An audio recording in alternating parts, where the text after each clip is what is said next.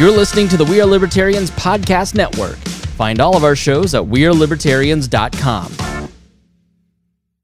You're listening to the We Are Libertarians Network. Find more great shows like this at wearelibertarians.com. All right, we are live, everybody. Welcome, We Are Libertarians. You got a main episode here. You got no Chris Spangle because Chris is busy doing everything under the sun. Huge news on that. We'll talk about that in a second after we make some introductions here. I am Hody Johns, and I am co-hosting today with everybody's favorite, Reinhold. Reinhold, how you doing, buddy? I'm doing all right. Been an interesting couple of weeks. Yeah, it has. Lot to get into. Yeah, interesting. You know, I think for you and me, thankfully, we're not a part of getting shot while we're running around, and also not a part of the LNC, which are the two big items on the docket today. So it's one of those things to watch from afar is a lot better than to be involved in. So let's get started here. The shooting of Ahmaud Arbery, guys, really sad. Obviously, if you don't live in a cave, you've probably seen enough about it. This is something that actually wasn't a big deal at all. And then it was just a case where it's like some guy got shot and apparently he robbed a place, and they're not going to press charges against the guy who shot him because everything is sketchy. And then a video gets leaked by the, I guess, would-be defendant's friends, because people were still like, I don't know, something still seems fishy. And everybody's like, well, now it seems even more fishy.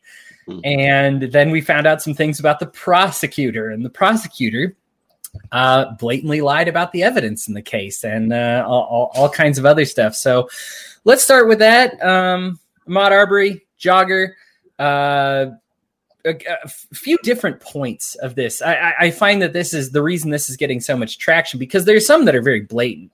We had the shooting of a girl who it was a no-knock warrant that they raided the wrong house. The guy was in custody. It was like 1 or 2 in the morning, and they no-knock raided the house. They said that they announced, but none of the neighbors said that they did. All they heard was pounding and shooting. So they didn't hear anybody say that they were the police. So it was basically a no-knock raid. The man who was living there grabbed a gun to defend himself because he thought somebody was breaking into the house, and they shot him. Yep. And I guess she was an EMT, so she was off shift, trying to get some sleep when it happened. So yeah, and I don't want these victims to be nameless here. The victim in this case is Breonna Taylor, and she was black, and so this is kind of part of it. We've just had three major incidents this week. There was the video. Now, I don't believe they've released this guy's name, but who just got punched in the back of the head while he's getting arrested.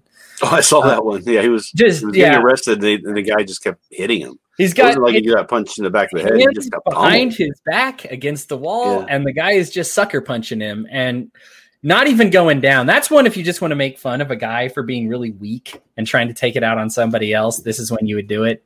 That officer had already had a history of shooting unarmed suspects / getting too rough with people, and now we have a video. So what you're going to hear in that one, okay, is that the officer had told him to get on the ground, and he was not doing it. He was not complying. Therefore, they were trying to make him comply and get on the ground. The thing is, you can hear him in the video. Yeah. And I think I'm just telling you what the defense is. Sure. I mean, there's an excuse for so much of this stuff, and at some point, you just need to stop and say, if you have to keep making excuses, here's a great example. Restaurant management has kind of been my life for a long time. If I have an employee who 5 times a year takes sick days, that's not a big deal. I'm glad they stay home when they're sick. If I have them 28 times in a year take sick days, that's a system, right? They have a system of missing things. So the issue is, if we have 1 or 2 incidents ever, and you just kind of say that's the hiccup. When we have 3 incidents in a single week of kind of everything coming to the surface and being like, yeah, this is kind of going on every single week that you look for it, you're going to find stuff like this. That's a system. And that's the problem that we have, is when you make a lot of excuses to explain away this behavior, you're explaining away a system, as opposed to saying, maybe there are a couple singular incidents where there's a mistake, right? Like, I kind of understand if you point a realistic BB gun at an officer, I obviously I don't believe in shoot first, ask questions later, but there's some times when I say, okay, he actually did fear for his life. But when a cop's shooting a groundhog crossing the street / shooting a chihuahua in the face, there was a case in Indianapolis about the same time the Arbery stuff hit, where a guy led police on a high-speed chase. He had warrants for a lot of things. There was rumors that he had a gun on him. After the chase ended, he gets out, and I don't know if he had the gun or if he pointed it or if they thought he was doing it. So there was a lot more there involved in the situation where you can kind of go, yeah, I mean, that's different. That's fearing for your life. That's not knowing the whole situation, and the person acting in a way that's really a concern. But that's not chasing somebody down as a citizen and putting a gun in their face, right? And then if they try to take it from you, then you shoot them. Yeah, we're bouncing off of a lot of different stories, and I feel I'm kind of going through some ADHD right now, I guess. I want to talk about everything at the same time, but that's kind of the context within this Ahmaud Arbery thing, is that we're looking at a lot of incidents where this is all popping up, and then we have this, and then we have a lot of people making excuses for it. So just to start with the details of the case, because I've kind of been looking more at the detail side, and Reinhold's kind of been dealing with the argumentative debate side. I guess I'll start with just some of the details. The prosecutor, Barnhill, when I say he lied, they're very blatant lies. And this is regardless of how you want to defend it. He lied about the case. So what he said is there's a 911 call and that existed, but talks about him burglarizing a place. That part did not exist. Then he said there's another video around that shows him robbing a place. And there is a video around, but it doesn't show him robbing a place. So this is all part of the issue, right? Is that the prosecutor actually made excuses for why the shooting took place. So even before the shooting takes place, Arbery, he's jogging. He goes into a house that is apparently under construction. This was actually just released today that they, because they said, why is he going to a place that's under construction?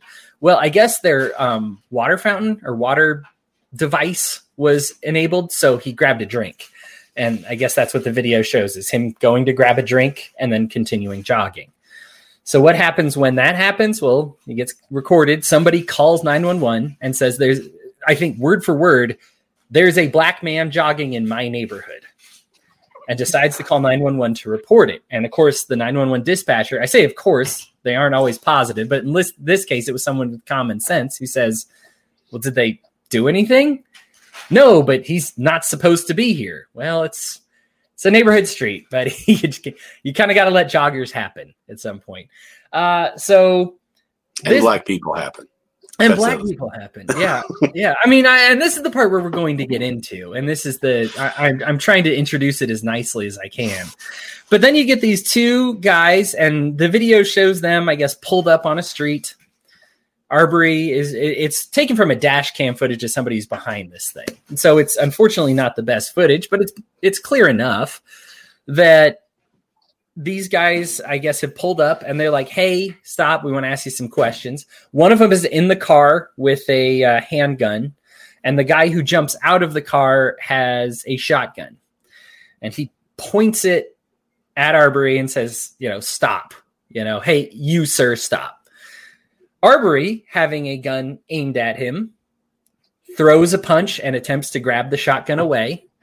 And the guy with the handgun ends up shooting. There's a part where it goes out of the frame for like a millisecond, but it's not like one of those, you have to assume a lot of conspiracy things happen in that millisecond when it cuts out. Ultimately, what happens is, Arbery took some swings at him, grabbed him, swings away, and he gets shot twice after the release. 3 times. Three times after the release. One time in the wrist was crazy, I think. Yeah. Okay, got it. Falls down and he dies. And the prosecutor, of course, made a bunch of excuses for why this had to happen. There was a lot of talk of citizens' arrests. One of these guys was an ex-police officer. And then, of course, you got the media, which... and this is always the unbelievable part to me, and before I turn it away to you for the discussion, Reinhold, is they immediately go to smearing the guy's reputation. I guess he had gotten arrested for shoplifting 5 years ago. Okay, so what does that mean in the context of this case? Even if he had robbed the place 5 seconds ago, does he deserve to die? So when you say, oh, he was shoplifting 5 years, well, is he guilty for life? I mean, there's a lot of people in America who have mugshots that don't need that black mark for life. And obviously that pertained in no way to him jogging, getting a drink from a house under construction, and running down the street. The other issue, of course, is that it was, must have been self-defense. This is the most mind-numbing one that I've heard so far, but that it wasn't self-defense because he initiated contact. Okay. When someone is aiming a loaded gun at you or jumps out of a car, aims a gun at you, you are exercising your self-defense if you try to wrestle the gun away from them or punch them. We can always talk about good ideas, bad ideas. I remember this back to Rodney King, and you almost want to scream at him while you say, like, stay down, don't get up. But at the same time, he's not hurting anybody. He should be let go. I just say that I don't want somebody fighting for a gun, not because they don't have a right to. I just fear for their lives. In this case, rightfully so, because these guys killed him, right? They wanted to ask him a few questions, and they killed him. He had nothing on him. No, nothing stolen on him, so that kind of blows the process. I mean, what, he looted a house and then what, did he stash it someplace? I mean, this guy Barnhill was the prosecutor and just did an absolutely terrible job in trying to cover for these guys. He has recused himself and he is under federal investigation. He may get disbarred. I hope he does. I mean, it's just, when you are a prosecutor, your job is to prosecute everything that you can. Maybe you lose, but you are at least supposed to prosecute everything you can unless it's very blatant that it's a waste of time. If anything, this is like the definition of something that was either straight up murder or very close to it, much closer to the murder side. So you absolutely have a case to investigate it. So, of course, this stirs up a whole bunch of people. And unfortunately, I believe Chris said we even had a record number of comments about this on our page from people that said Ahmaud Arbery deserves to die. And that's where I'll let you take it away, Reinhold. Okay. Drop that in my lap. Yeah. So first of all, when you said that the prosecutor is supposed to prosecute everything they can, you might want to tell William Barr that. But the touche. So the issue here is that nobody deserves to die for something that isn't, he was put in that situation. He was not the instigator. I don't know why these people think that he's the instigator just because he didn't act his place. You put a gun to somebody's head and tell them to stay still, and you're not a policeman who is authorized to do that. They have no idea. Just like the person who was defending his home when the no-knock raid happened. How are they supposed to know? They're defending their home. He was defending himself. If it had been two black guys and a white woman, and she had tried to get away from them and grab the gun as best she could, because that's what they're told to do, would they feel the same way? So here's the thing. So there's a couple different things going on here. First of all, there's the racial component. So everybody's complaining because this is being made into a racial issue. And I'm like, okay, well, first of all, it is kind of a racial issue. The fact that the people called 911. Now, we don't know who called 911, I don't believe. We don't know if it might have been this guys who called 911, right? I mean, I would kind of think it might be. So if they're calling 911 saying this guy's suspicious because he's a black guy in our neighborhood, yeah, there's going to be a racial component to it. You're looking at him differently where he's at, and you would treat him differently because of the color of his skin. But if you take that out of it, if he had been white, you still had a corrupt prosecutor covering for a former associate when the police wanted to arrest him, and he said no. He told them no, that they couldn't arrest him. That's the corrupt action right there. We've got a dearth of corrupt prosecution going on, corrupt prosecutors going on in this country. Apparently, it's from the top all the way down. So the least you could do is be upset about that, right? Yeah. Let's just say, okay, we'll give you a pass and say that you don't think that this is racially motivated, that this is just a situation. That situation is still bad. That situation still sucks, whether it's a white guy or a black guy, right? Yeah. But you have to start looking at it in context of why were they stopping him? Because he was in their neighborhood, or because he was in their neighborhood while being black? And I'm sorry, you're going to have a hard time convincing me that they were stopping him just because he was in their neighborhood and just because they thought he was stealing something when there was no evidence or any indication that they had. And that's the problem with their defense of using the citizen's arrest, is that they have to see an active crime. That crime has to be a felony, right? And there has to be some sort of dangerous intent or something for the person that they can't just report it and let the police go find the guy, right? So walking through a construction site, I'm sorry, is not going to qualify for citizen's arrest. Right. And I mean, even the advice from the dispatcher, I guess follow them, will have somebody get there, but you don't confront them. I mean, this is the advice you get. I mean, this is preschool level advice. Don't confront them. Don't initiate force. Let them go. If they are running away, that means the situation's getting de-escalated. We can get them later. This is why a lot of people don't do hot pursuits in counties anymore, because they just say, we'll catch them later. There's no sense in riling up now. That results in death and danger for everybody involved, not just the victim, or not just, I guess, the potential criminal, and so you let them go, so that you can get them later.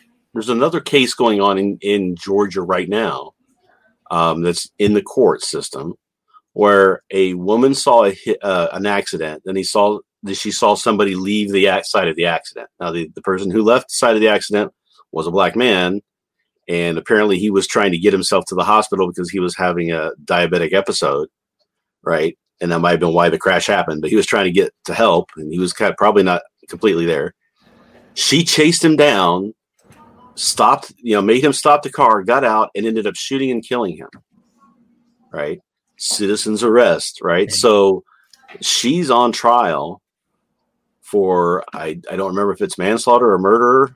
I don't remember the charge, but everybody's trying to use that as kind of an example of Georgia law is very clear that you can't use deadly force on something that's not, that high of a crime.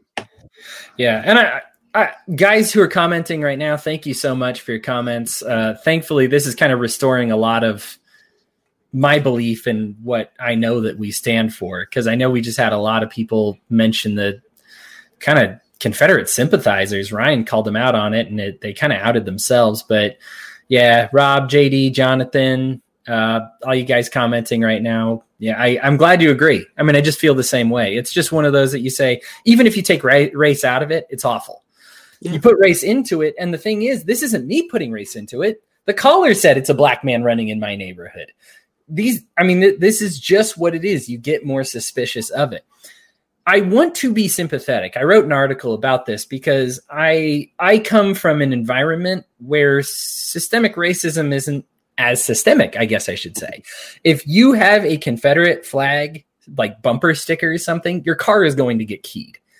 I had a patron at a restaurant say something casually racist to some guests, and he got stabbed in the parking lot, right? Like, this is I am not in a situation where we almost have the opposite problem. I don't want to say too much because obviously there's still a lot of catching up to do. But what I see is almost too much dismissal of white people because of their opinion. I'm not trying to dismantle that opinion or your experience. All people's experiences are valid, but this includes the experience of Ahmaud Arbery.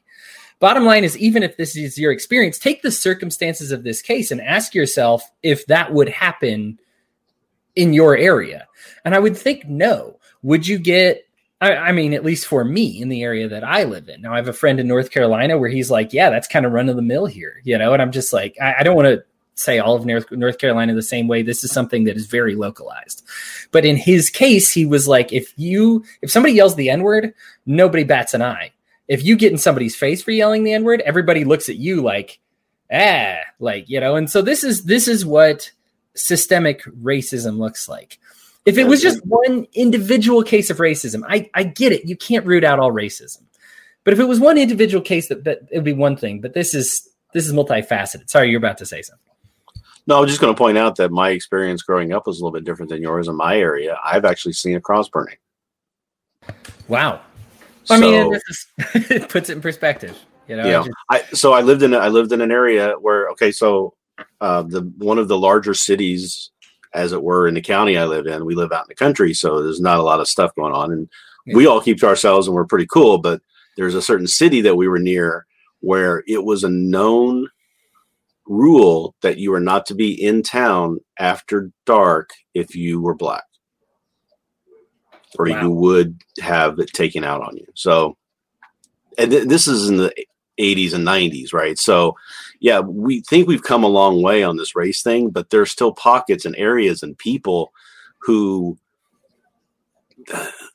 I think at this point, if somebody's racist, it's mostly because they don't like themselves. So they're looking at hating other people more so they can find some sort of good in them, right? So you're different than me, therefore you're bad. And it's not much different than some of the bully behavior that we have when we grow up, that people try to find something that's different with somebody else in order to feel better than them. Yeah. But I think with society's come a long way, but then I also think society's starting to backslide back to the way it was, because we're starting to try to apologize for those people and those views. Right. And I think it's, I don't think it's the best way to go. And there's a conflict where you say, I want these people to be out in public, and so I know who they are, so I can avoid them and not do business with them and not participate in society with them. But then the other part is that maybe it's better when we were making it such a stigma to do that those people weren't passing on their views to people who are susceptible to that aren't actually there yet, but they've had some bad experiences and now they're starting to question things, and then somebody gets in their ear and starts saying, oh, look at those people, it's them. That can start to stick. And so we have both sides of that. Right. And it's a tough thing to come down on too. It is. And here's the thing. I fight for people's free speech, right? At all times. Agreed. Even if it's dumb speech, I have lent this platform, the Wheeler, amidst a lot of controversy and discussion between all of us wall contributors, to some people we don't like, because I would rather them say their stupid views, or in this case, boring views. I think if we're thinking about the same boring one. And dangerous and same boring and dangerous views, yeah, and let them get smacked down because they're boring and dangerous and it's obvious. And I kill it with sunlight, I guess, so to speak. Mm-hmm. But there is something to be said. It is our platform, and it's absolutely my right as well to exercise my freedom of speech and association and say, no, you're not going to talk on this platform. But also, you have Vorha, whose main idea is that he's going to say certain things that are very controversial, because he knows it's going to get people to listen. And if he can get 2% of the people listening to agree with him, it's worth irritating or pissing off the other 98% who are never going to agree with him anyway. That's his kind of mindset. So by doing that, he's getting, I've seen people sharing the Stefan Molyneux's video 3 or 4 times now, and it's so bad. And he's such a horrible person, and people are not unironically sharing this and saying this is the reality of the situation. And I'm like, no, it's not. And that information just starts getting spread around, and people see it and they just go, well, I thought this was true. And then you have to fight and counter it. Now, for free speech, I'm all for it. Let's let him say what he wants to say, but I don't have to do business with him. I don't have to have him on the same platform I'm on if the owners of that platform don't want him on there. It's how do you judge that, or how do you balance that? And that's where it comes down to. As libertarians, we have to allow for free speech, but we also have to allow for us to be able to shame those people for that speech, just so that everybody knows what the rules of society are that we're agreeing to. And there's a time to pick and choose your battles as well. And let me point out one of my favorite examples. Martin Luther King had the Rosa Parks demonstration planned way before Rosa Parks, right? Before that happened. This is something that I didn't know until I read some letters that he had written and was talking about it. They had two major incidents actually before Rosa Parks that Martin Luther King Jr. chose not to act on. One of them was, I remember one, I forget the other, and so I won't even guess, but then the other one was an unwed mother, right? And he said, look, here's the thing. I get that I feel for this person. She shouldn't be kicked off the bus just because she's an unwed mother. But I want the Christians to be a huge part of this rally. And so right now, I'm just going to wait for the perfect moment to make my stand. And that was Rosa Parks. She was an elderly woman. She was somebody everybody had a little compassion for. And ultimately, he said, yeah, this is when it's going to be. And that was successful versus fighting every single battle, even if the battle is right?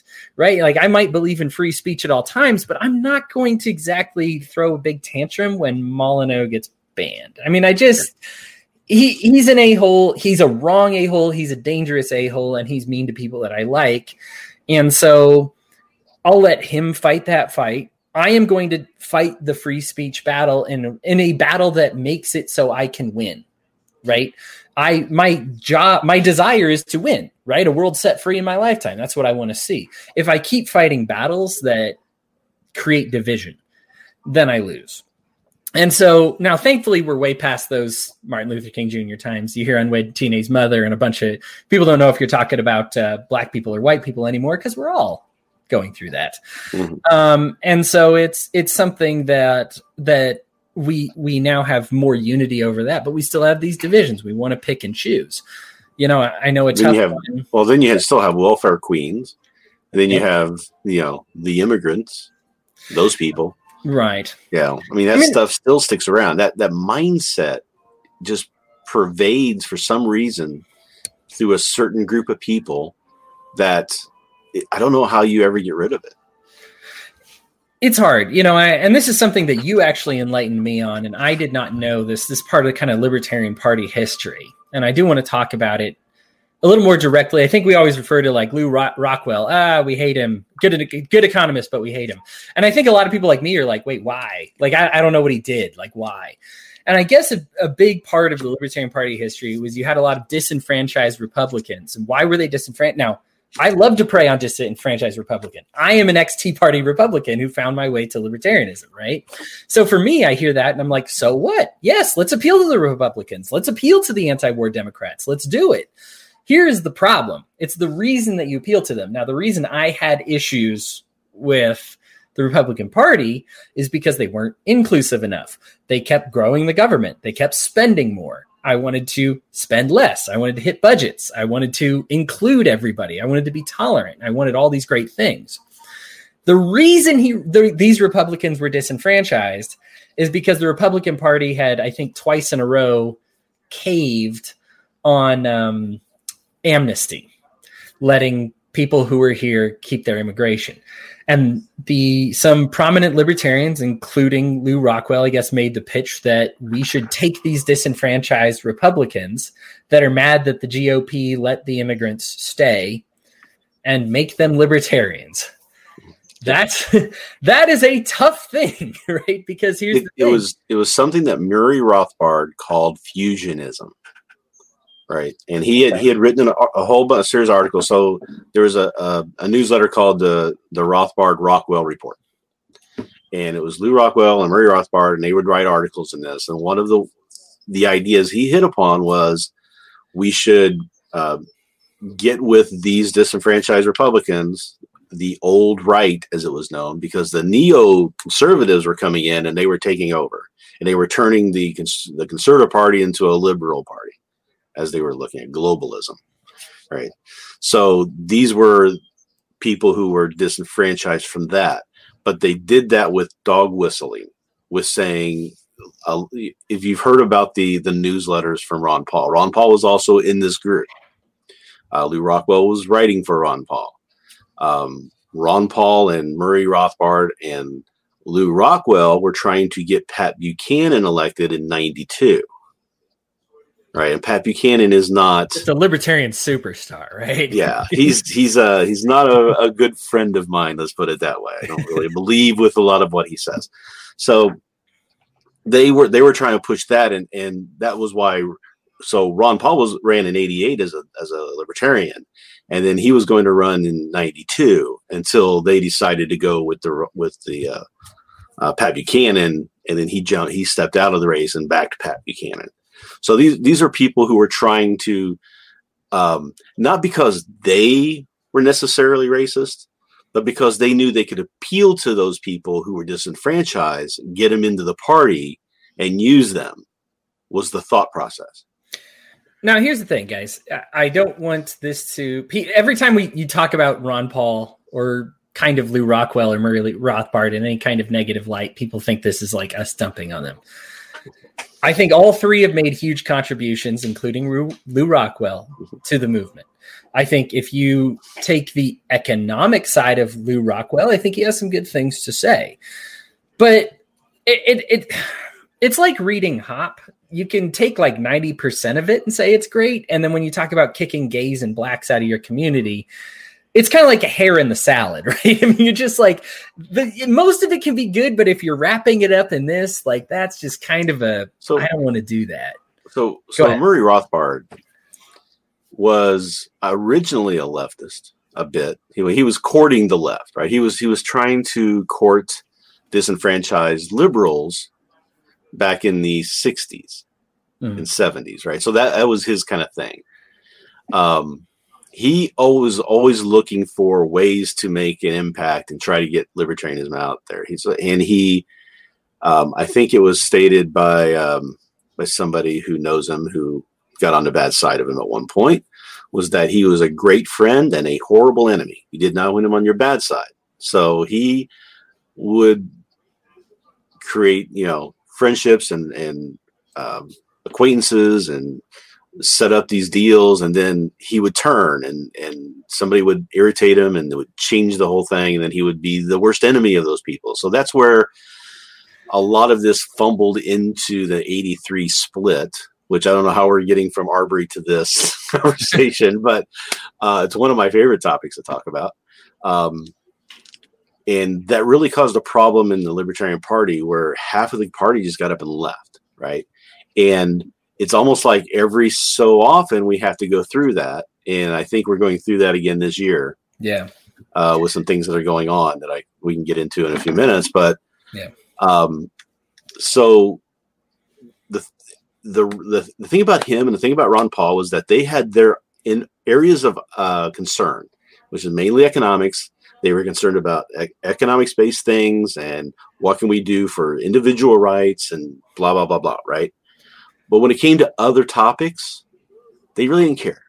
So they would surround themselves with people who aligned with them on those things and kind of didn't really care too much about those other things like the social problems and the immigration and other topics that they kind of figured down whatever on. So they weren't that interested in. And I think that's where a lot of that manipulation of the whole movement came from. That caused a huge split, and we're still fighting to this day. Yeah. Well, and the direction I was going, and I do think it's important to talk about the history so we understand why are so many like ex-Confederate sympathizers kind of hanging on to the liberty movement, because there are a few what I'll call like Soviet sympathizers, but they are not prevalent, right? Because there was not really a mainstream attempt to get them on board, right? So this is why it's a little bit less of a problem that, this racism problem is more of a problem for us than Soviet sympathizing, for example. So it's kind of why it's worth talking about. So I'm glad you went into the history. My thing is, look, I love Ron Paul. I have read Man, Economy, and State. It is a great book. It is one of those, if you need to understand economics better, great, get onto it. But like Reinhold said, that's not all of libertarianism is economics. It's an important part, but it is not the only part. And so when you are okay to put some things aside, for example, kicking people out of the country because they weren't born on your magic dirt, or right? Stoning gay people, and you're like, yeah, I can kind of see that. That's a strictly unlibertarian thing to believe, right? So I can take your good and leave your bad if you're really good at it, but you should understand why some people don't have the reverence for Rothbard or Rockwell or Ron Paul that you might, because these certain things might have affected you more than others. It's not to make them bad people, I'm sure, and this isn't a purity test. I've had impure libertarian thoughts. I'm sure. I mean, everybody's the only real libertarian according to themselves, anyway. Right. I mean, you've got the same thing with Ayn Rand. Ayn Rand was by all accounts a terrible person. Robert Heinlein, who is one of my favorite authors and I think a big leader in libertarian thought and writing, there's accusations that he was a pedophile. Well, whether I don't know if there's true or not, I don't think they are, but there's the accusation. So whenever you bring them up, there's people who kind of throw that at you too. So everybody has flaws, and nobody's perfect. That's the irritating. The thing that irritates me is when people go, "You can't question Ron Paul, or you can't question Murray Rothbard or Luke Rockwell because they've done so much for libertarianism." And I'm like, I'm not saying that they haven't, but I'm also saying that they're human beings, and I can disagree with them. It would be one thing. It would be one thing if we're having an economic discussion and you're saying, "Here's my and then you're interjecting the immigrant thing in the middle of it. But oftentimes this comes up because we're talking about immigration, and then Rockwell comes up, and then it's like, okay, well, now is an important time for me to say this is the part where I disagree with. Now, if I spend 90% of my time talking about economics and ignoring immigration, then I am going to think Lou Rockwell is some kind of saint. I mean, this is just, it's a matter of how much the dog that you feed is the one that grows, right? That's the saying that, and this is what happens. Like Ben Shapiro, right? Has a lot of libertarian leanings, a lot of them, but somebody did the math for me, 25% of his time talking about why it's important to call a trans person by their original pronoun on the paper. Right? When you spend 25% of your time talking about why you should be flatly wrong about a trans issue, then you're going to have a problem with being a bigot, right? And people could say, but he's libertarian and all these other things, but he spends 90% of his time talking about this, right? And so, and that's the thing. He doesn't talk as much about the things that he might actually be a lot more libertarian on, in the good things, right? And so we don't get enough of his good. So, and so a lot of that comes to when we talk about this Arbery shooting. If you spend most of your time defending Confederates, defending shootings of unarmed Black people, defending that, then you are going to come off as a bigot. Because you spent all your time doing it. Yeah, you might be a libertarian and all these other things, but if you spend a certain amount of time saying there's no such thing as systemic racism, and that's my whole philosophy, right? I'm just going to go on and on and on about how there's no such thing as systemic racism. Okay, but you're going to suffer a problem with being a bigot. Well, there's a lot of problems with definitions and what people are saying when they say things and what they mean. And when people hear systemic racism, they're like, well, I'm not a racist. I don't see the system as racist. It hasn't affected me negatively in any way. So I don't understand what you're talking about. We should be treating everybody as individuals, as equals, and move on. Why are we talking about this? If we just quit talking about it, it'd go away. And it's not how it works. I am one of the most staunchest individualists that exists. But I also don't ignore the fact that there are people who are not individualists, who will change, treat people differently because of those things that I personally don't care about and I think matter in any way. But I recognize that these other people do feel that way. And just like the drug war was founded on the idea of keeping down Black people and hippies, those are the words from Nixon, as we found out a few years back. That was why they came up with this idea of making marijuana illegal, not because it was hurting anybody, right, but because they wanted an excuse to go in and target those groups and keep them quiet because they were getting too uppity. Right. And then you have the And again, this is something you kind of can't separate race from. You have the CIA who finds these shipments of cocaine, lets the shipment of cocaine go through. Now, they could stop it right there, right? Oh, shipment of cocaine. Let's shut it down and bust all these, important people that are selling it. Instead, what do? They wait for it to go through. They wait for it to get dispersed. And then they crack down on the people it got dispersed to. Right. So it's not just like the drug war is racist, right? We know that. You but it's not just that. So here's the other problem too. So part of what the drug war did was they decided they were going to crack down on drugs and we're going to target the hippies and the black people, right? Yeah. So they go to the inner cities and they start arresting people there. So now they're putting these people in jail and their families are growing up without dads, that sort of thing, right? Mm-hmm. So they've created a statistical anomaly. Now we have this high number of black people who are committing these crimes. Oh, look, the black people are more criminal than the white people. When it's not the case, when you look at the actual information, it's not the case. But they're more likely to get arrested and put in jail than a white person will be. So it creates a false statistic that people start to reinforce, and by doing so, then they go, okay, we need to go look out for when the police then go out and say we're looking for the crime. They're going to go look there because that's where most of the crime is, because they're perpetuating that myth. That and then they're basically creating that myth because they're putting so many people in that community in jail that the kids are getting raised by gangs instead of individual fathers and learning good morals. It's destroying that whole fabric, which makes the problems worse, which reinforces the numbers, which gives the excuse to go continue doing it. It's just an never-ending cycle that we need to break, and nobody wants to identify that is a cycle because they want to say we should just be individualists and we should just treat everybody equal. We should do that, but we're not. That's the problem. Right. And this is, to put it in perspective, like let's say you actually think that drugs are a problem, right? And that you think we should crack down on them. And indeed, I don't do any drugs myself because I think the biggest punishment for doing drugs is having done drugs and dealing with those effects. I don't know anybody who's on like superpowers while they're on LSD. I've seen some people think they are, but it doesn't exactly work out that way when they jump off the roof. But here's the thing. What's the most likely, you might even know off the top of your head, Reinhold, what's the most likely thing to kill you in the United States? Thing you're most likely to die from just by being existent here in the United States. I'm trying to remember what it was. It was, cancer. Number 1 and 2 aren't very close, or are close. The third one's way, way down. Cancer is number 2. Heart disease is number 1.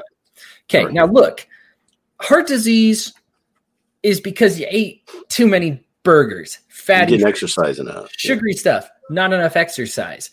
Drugs, guys, I'm looking at like the top 10 list, not even there. All right. So as far as things that are like, if you actually care about people and you say, well, we do the drug war because I care about them, well, then you should ban burgers. Yeah. Was McDonald's allowed to function, right? Right. They're killing people. Right. You should absolutely. Why is tobacco legal when cancer's got you at 5, that getting close on that one. That's going to happen.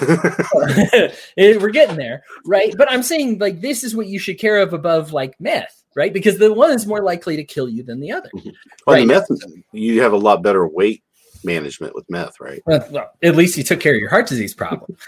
Don't do meth. If you're listening to this, I don't want anybody doing meth. And for superhero powers, PCP.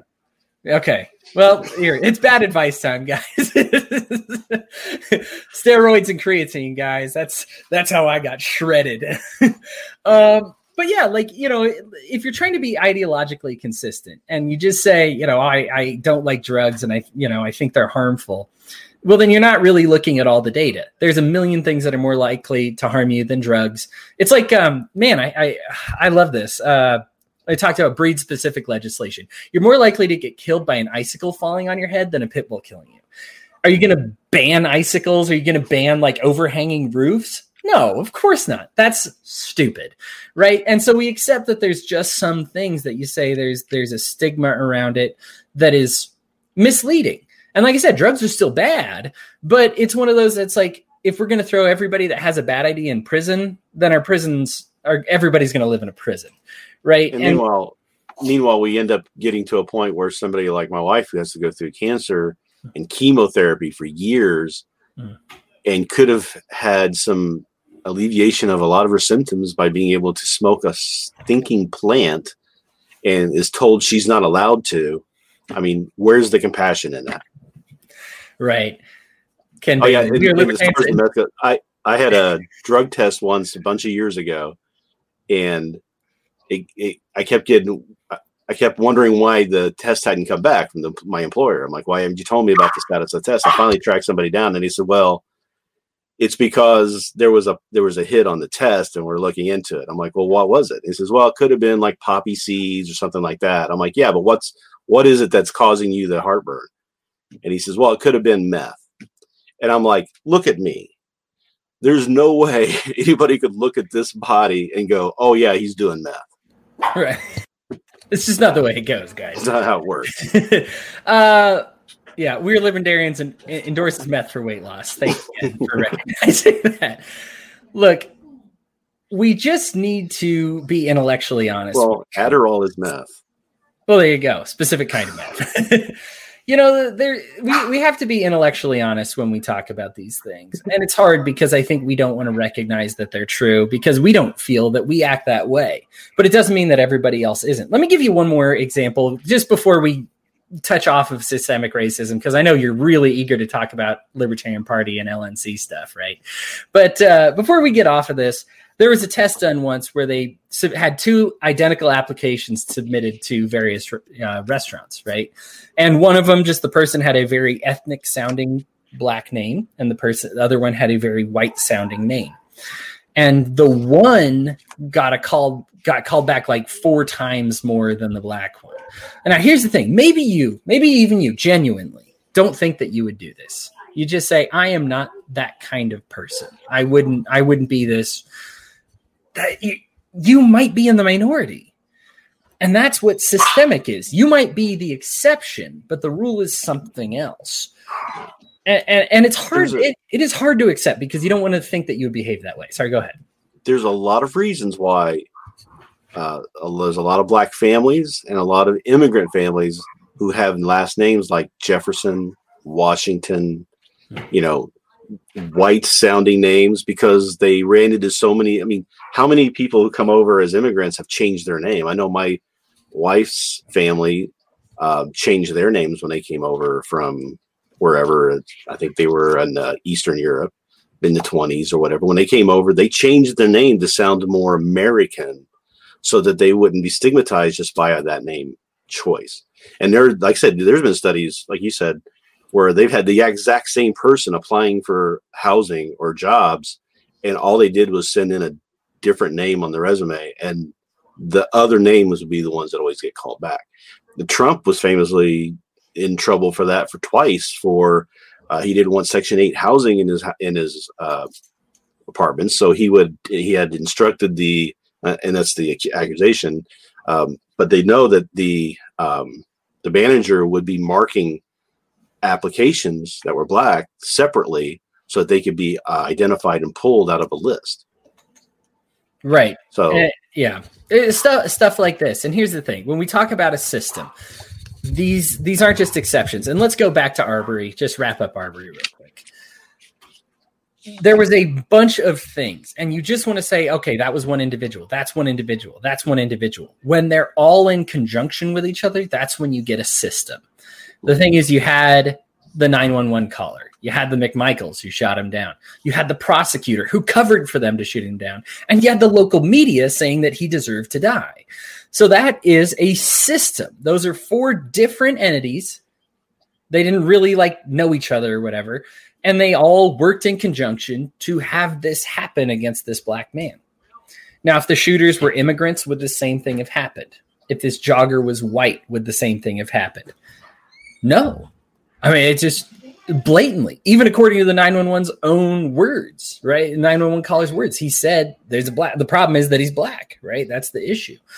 Would they be digging through these? I mean, they always dig through these criminal histories. This always happens when they shot that one guy inside of his house, right? Oh, it was an accident. He did have marijuana in his house, though. Yeah, that's really important for us to know. Thank you. Like, because I killed a guy in his own house, but he did have weed.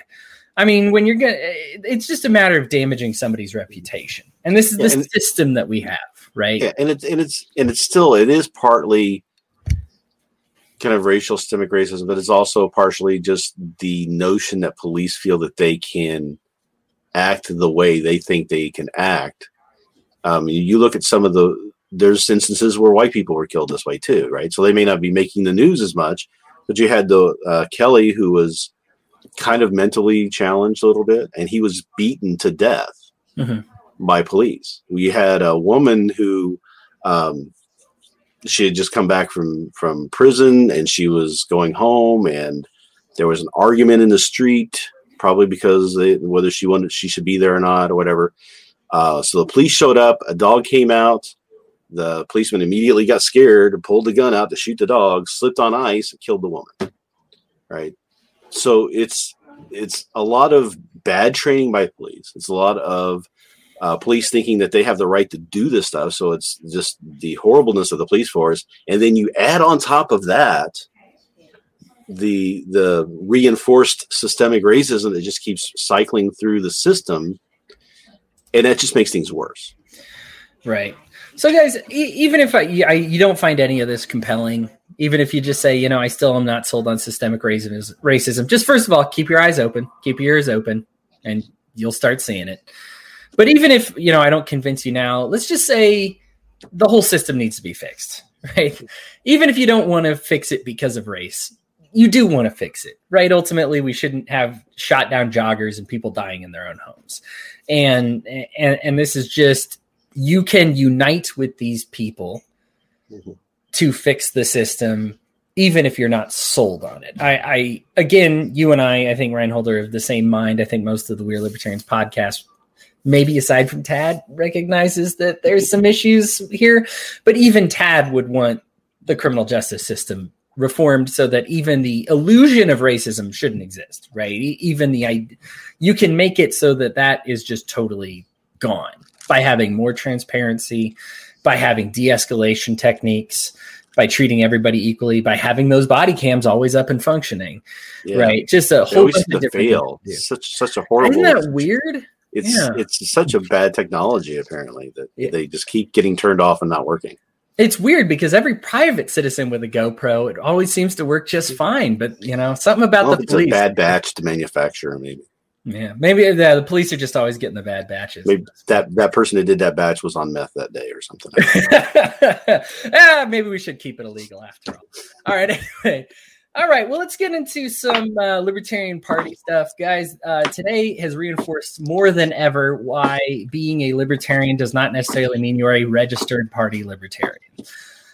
I am of that category. I believe I've paid all my dues, but I'm not actively involved with the Libertarian Party. That being said, it's very public and you can always see what's going on with them. And so I always, of course, because when you talk about libertarianism, look, let's not beat around the bush here. People pay attention to politics usually once every 4 years, and we're in one of those fourth years. And so a lot of people are paying attention to us who didn't pay attention before. And when they hear libertarian, they think, who's the Gary Johnson, right? That's the first libertarian that comes into most non-libertarian people's minds because that's who our last presidential candidate was, right? And so now when, it looks like, and honestly, I think it's inevitable, but Justin Amash is coming, and we say, okay, well, that's the people who people are going to know for a little bit. This is whoever gets the nomination. And so people care about this process once every 4 years. We have a lot of eyes on us, and we want to make sure that process goes smoothly. That process of selecting anything right now is not going smoothly at all. And you've probably had the most vocal person about it, Reinhold, on here. To the point where everybody's telling me to shut the hell up. But it's important to talk about because this is something that we need to get with we need to get the first world, but I want to have all the details out here first. I'll be the detail guy, but I think you've seen a lot of just what's going on here. Now, this is something even I'm paying attention to this year because it's the first time. Reinhold, you actually regularly kind of watch some of the the meetings and the emails and everything that goes forward. They're public.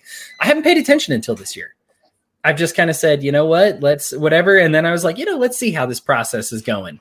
And you know what? COVID-19 is shaking things up. So we might not be able to have a physical convention, or maybe we will, but either way, it's getting really ugly. So let's start with step one. We were going to meet in Austin. That's weekend. Not happening now.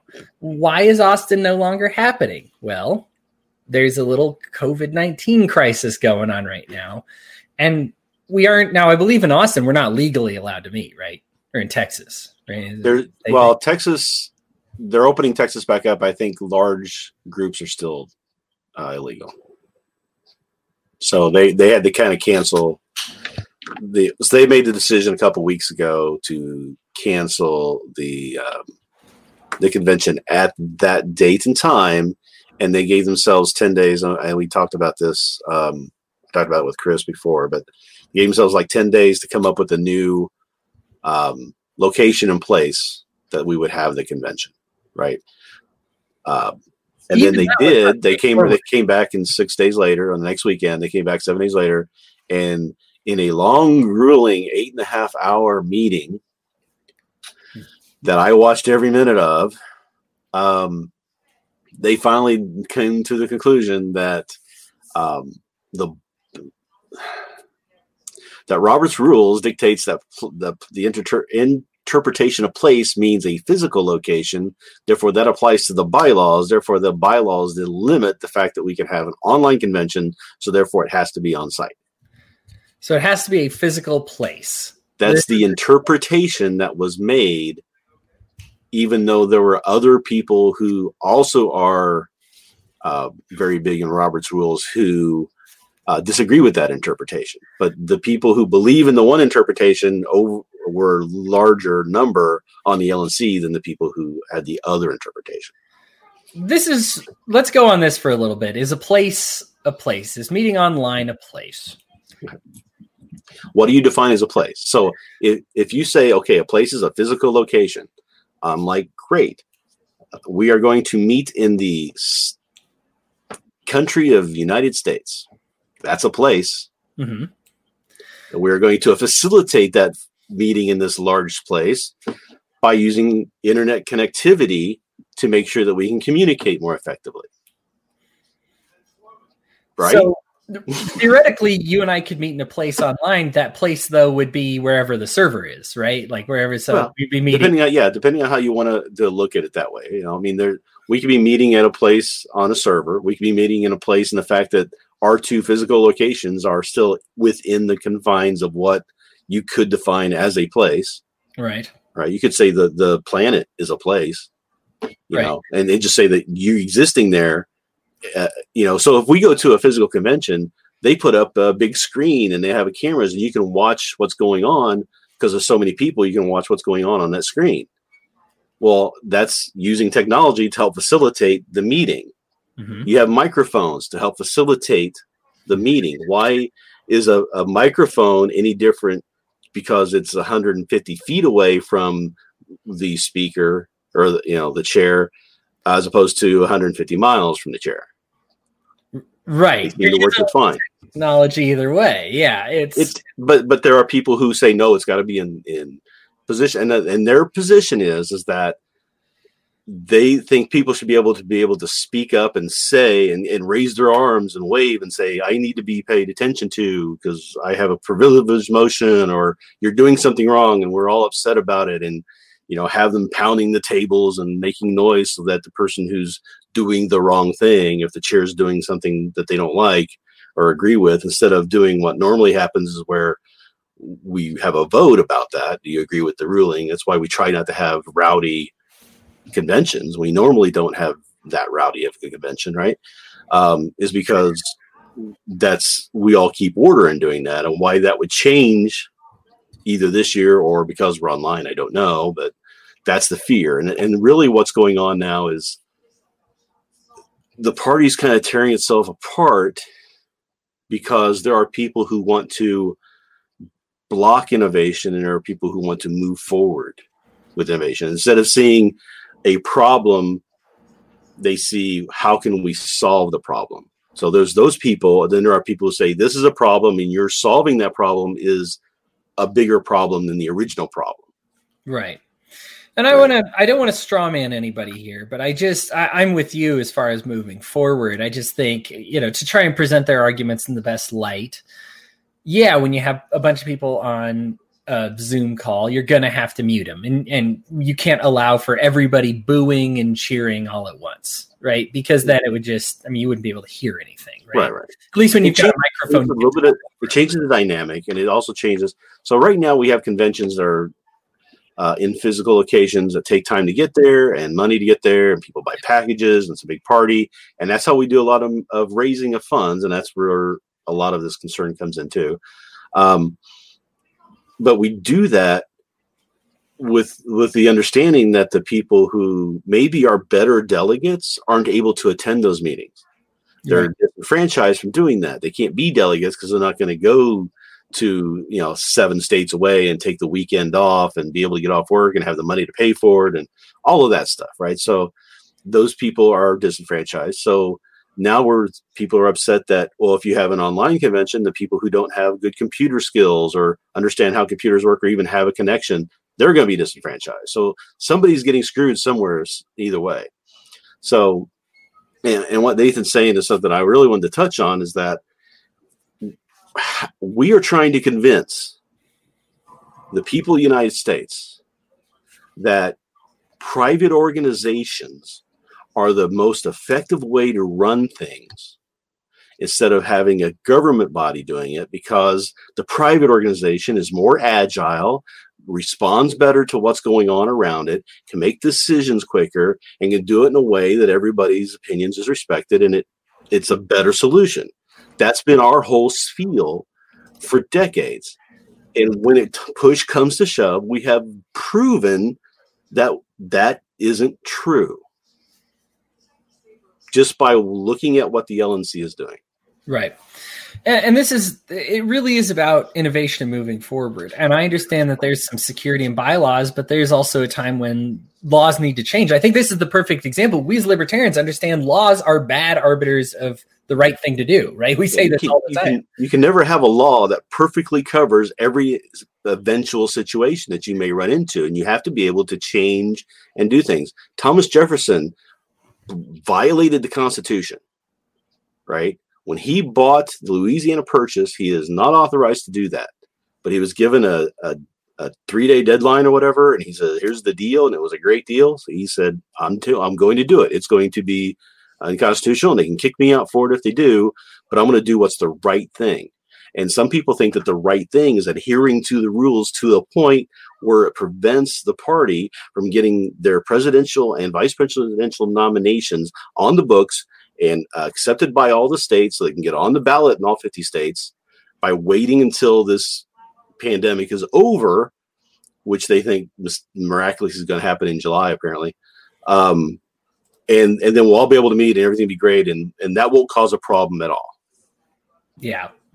Yeah. And the worst. Okay. And this is the argument I got in today that's really been frustrating, is that, okay, so, and this is really inside baseball, and you guys may not want to hear about this, but the biggest problem that the heartache that the LNC has is they're upset because they think that the chair, Nick Sarwark, is trying to push for an online convention, right?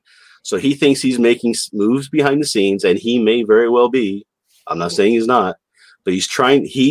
Everybody in this whole situation is doing what they think is best, right? So that's part of the problem. There's no real bad actors on that end, although there are some, I think, that are trying to manipulate the system, but for political gain. But there are people who are really just doing what they think is right. So they feel that he's overstepping his bounds, and he's trying to push for an online convention. So they're trying to limit the choice of signing the contract for having the convention in July, because in 2 weeks we have this agreement where we're going to get together and we're going to vote for the president and vice president. So that was a compromise that was made between the different factions on the LNC, that we would do a limited online convention. It has to be be called a convention because it has to be voted, but it has to be ratified at a physical later. But that's legalese. So that's what they come up with. So they're complaining that he's trying to overstep his bounds. So what they wanted to do was tell him he had to sign the contract, even though we were going to meet in 2 weeks, and they haven't given him the contract yet. And he said he wasn't going to sign it. Now they're saying that he's not going to sign it because he wants to remove any incentive for the body who meets online to go forward with the physical convention. If there's no signed contract, then they may be more apt to choose doing a whole online convention than they would be if it was signed and they were locked into that money, right? Sure. But then at that point, the LNC is now limiting choices for the delegates, right? Yeah. So they're trying to tell the delegates what they can and can't vote for. And then the states, so then they had a couple test runs of how they're going to try to do the online convention. There were a few hiccups and problems. I'm not going to say there weren't. There were some issues, but they're trying to work through them. But because of those issues, then we had those people who originally didn't want to have an online convention started saying that they wanted to rescind that agreement, put together a motion, going to send that agreement, and they're voting on that now to basically take away the online option, not have the meeting next weekend, and continue on with just the July one. And there's support for it. Right now it's at, I think, 4-3 vote, and there's been 4 sponsors to it. Yeah. So we've got sponsors and 4 co-sponsors. So I think we're going to get 5 votes there. It's already 4-3, right? And they're taking their time and they're going to vote for it like on Wednesday. It's going to be the final of the vote.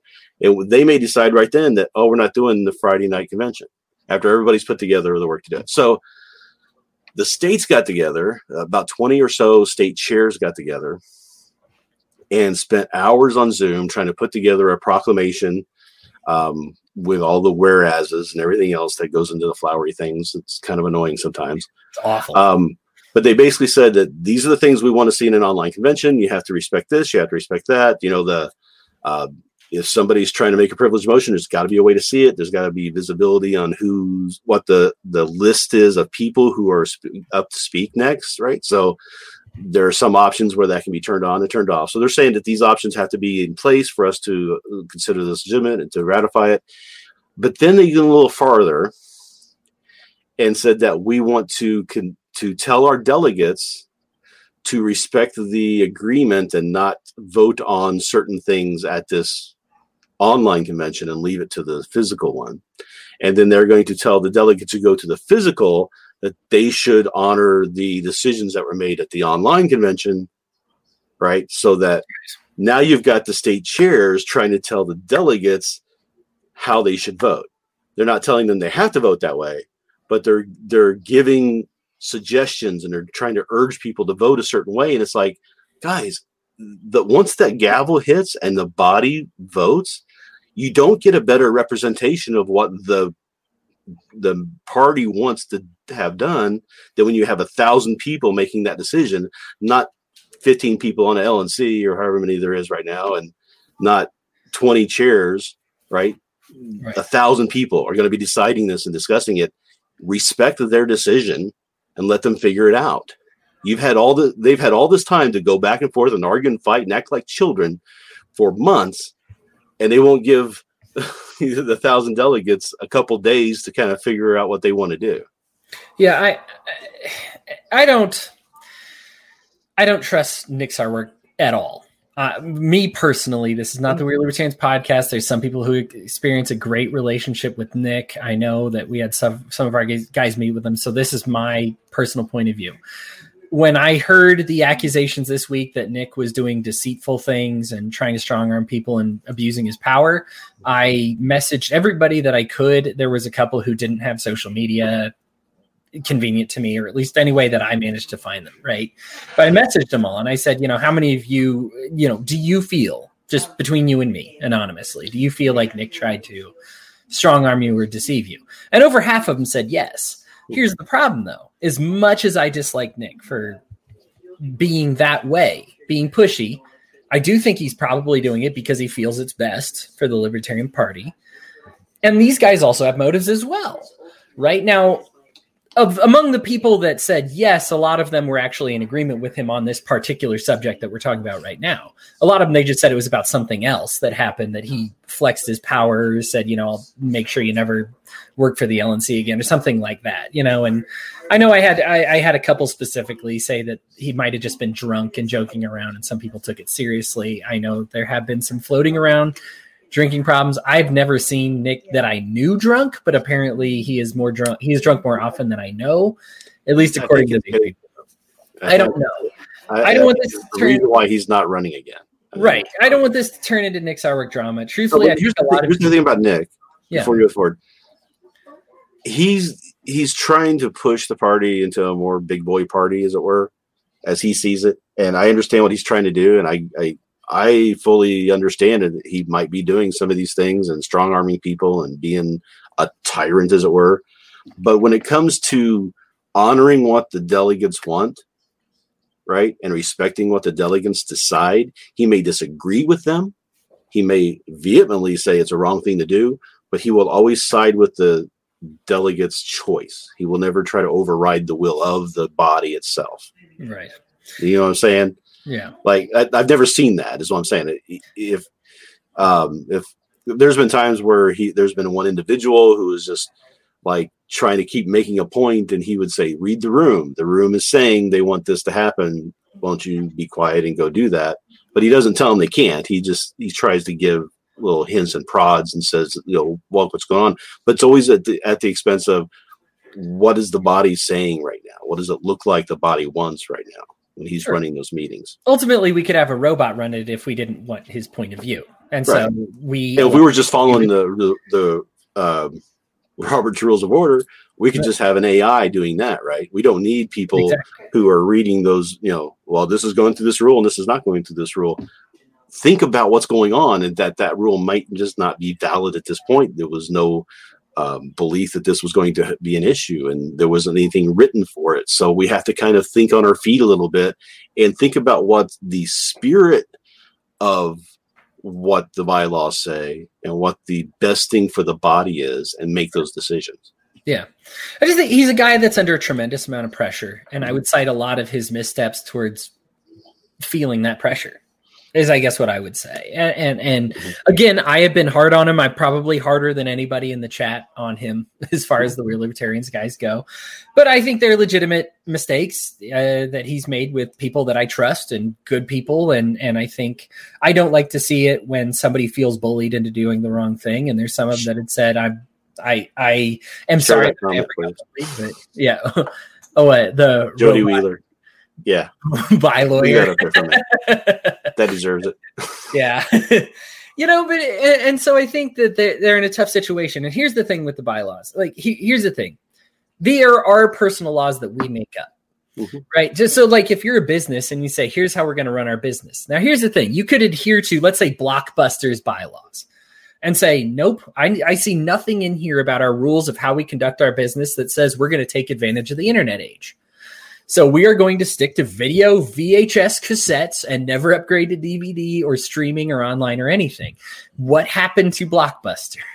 They closed their doors. They went out of business, right? There comes a time when you need to look at these things and say, is this helpful or hurtful to us right now? I understand the spirit of the guideline. Maybe it's security. These are all things that we should consider, and you talked about it for a little bit. We do want to know who's speaking. We do want to know objections. We do want to know all these things. And these are things that we can flesh out with an online convention. Maybe it's not possible, but at least let us explore. To say that I want to make sure that the vote is secure is a legitimate concern. But let's explore how we can make that possible instead of why it's impossible, and so we're never even going to try. And we just need to meet physically in a place, even though it's probably going to lose us ballot access on many states, including mine here in Utah, and why it's not going to work out, and why a lot of people won't be able to travel for it, into a place that, I mean, they've talked about Orlando, and here's the thing about all this right now with COVID-19 going around. Most of these rollouts are kind of at the discretion of the governor or the mayor or wherever it may be. And they're getting extended a lot by saying like, well, I thought we'd be at less cases. Right now, we're kind of adding an even amount of cases every day. I'd love to think we're on the other end of the curve right now, guys. But if you look at the graphs in the United States, we have the same amount of new cases every day, pretty much. Okay. Mm-hmm. So we're not on the other end yet. And so what does a governor see? Well, if I let this convention go through and people get sick, they're going to blame me. So there's no way. And so what they're doing is now, I mean, this is the problem with Austin is we held out for a long time, hoping that Texas would rescind its order or be done with it. And it turns out they're not. And so now we say Orlando.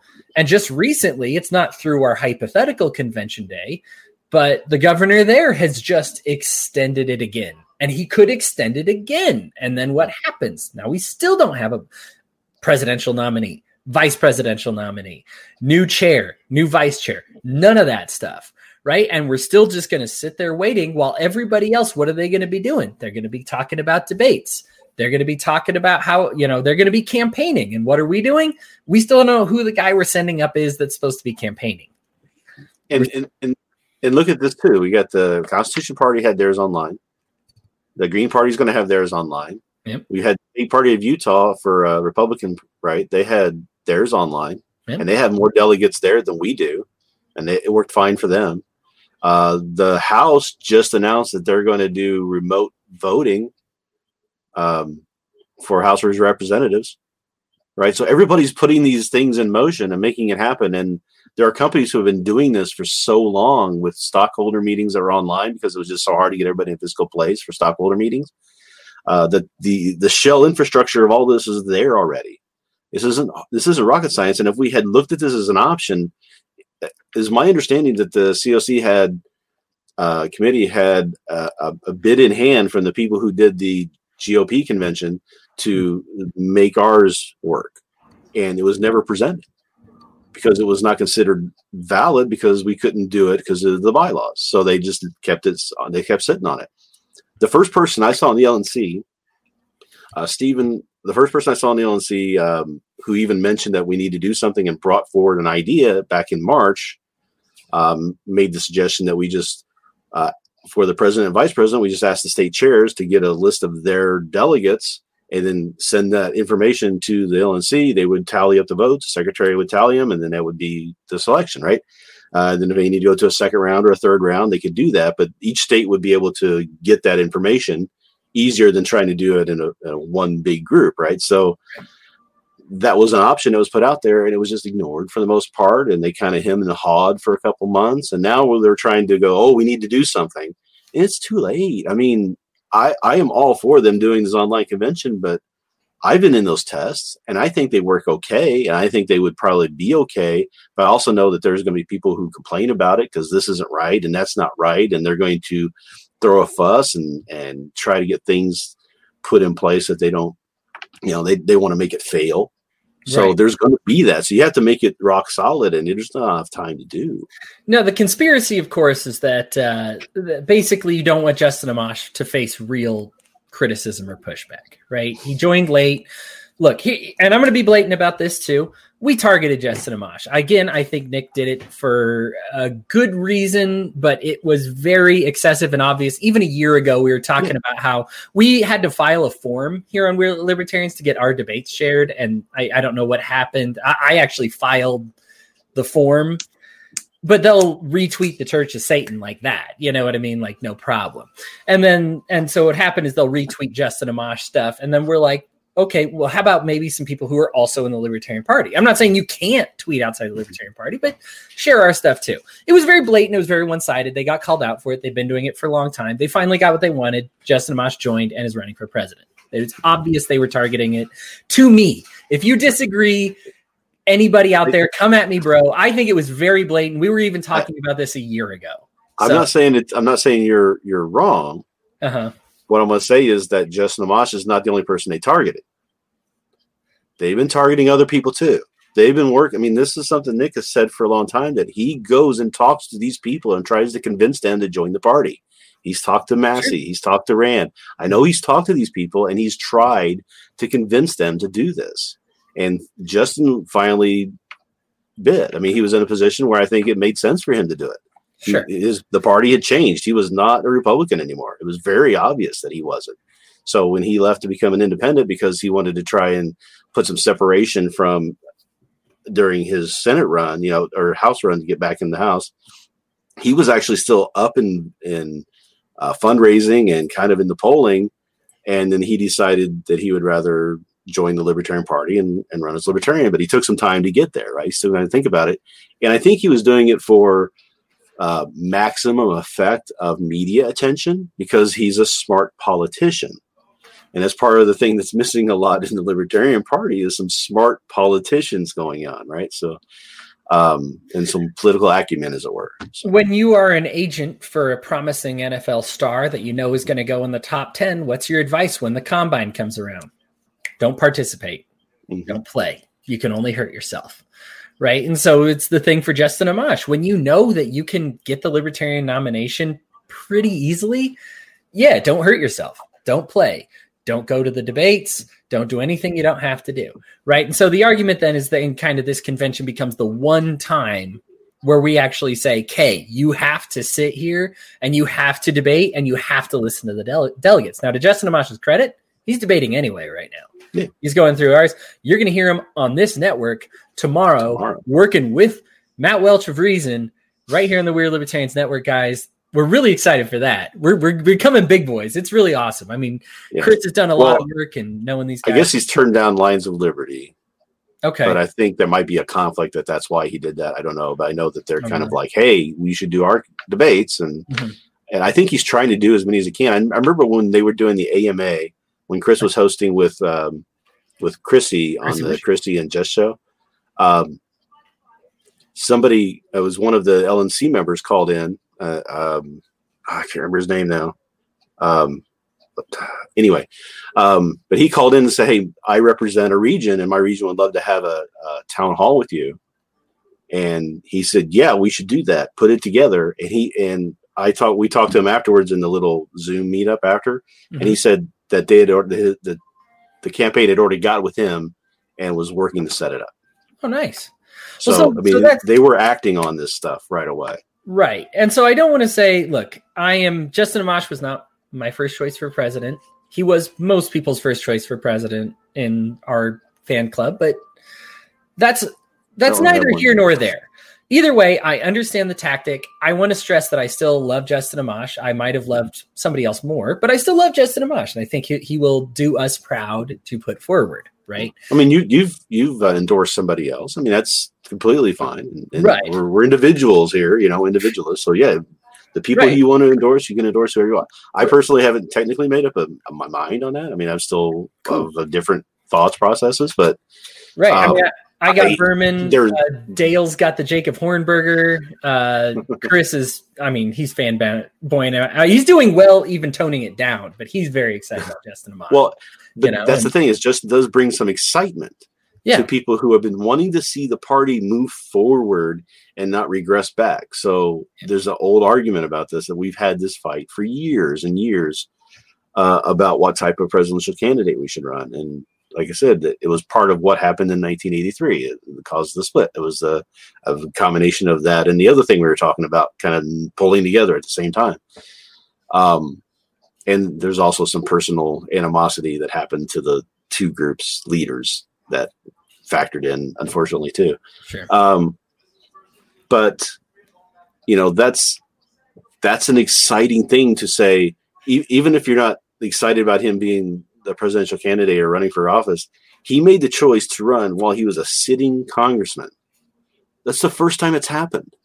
That's a big, huge deal and a big milestone that the Libertarian Party's been looking for years. Yeah. And it's just like another step, right? We were kind of hovering at 1% with the run in 1980. We kind of hit close to 1%, and then we were down below it. And then Gary Johnson came in and he got 1%.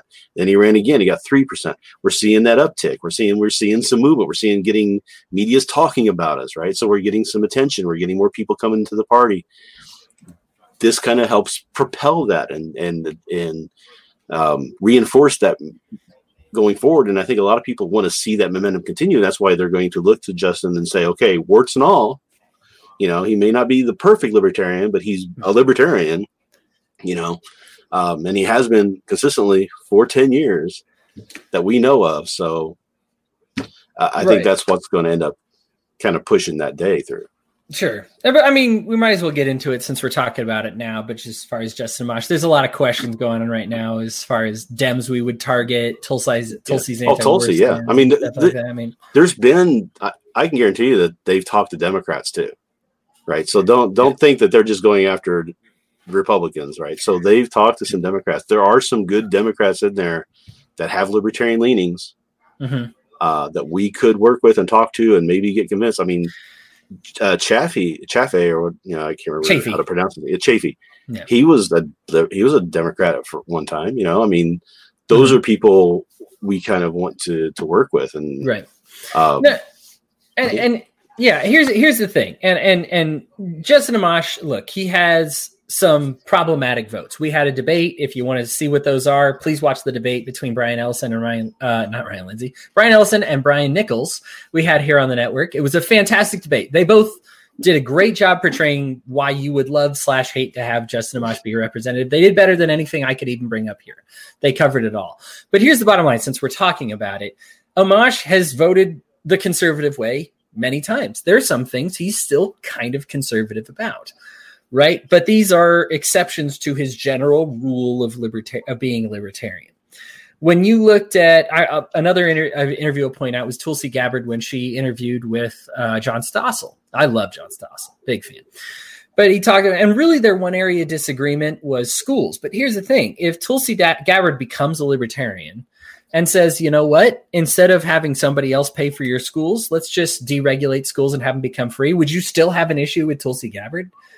Probably a lot less, right? And you would still want some of these past stanzas of hers to be reconciled and become more libertarian. I get it, right? I definitely understand the idea of putting the prostitute on the pulpit, right? We want to lead with maybe some people that are more libertarian and have been libertarian for a long time, but these are the people with the star power, right? They got the cards, and these are the celebrities.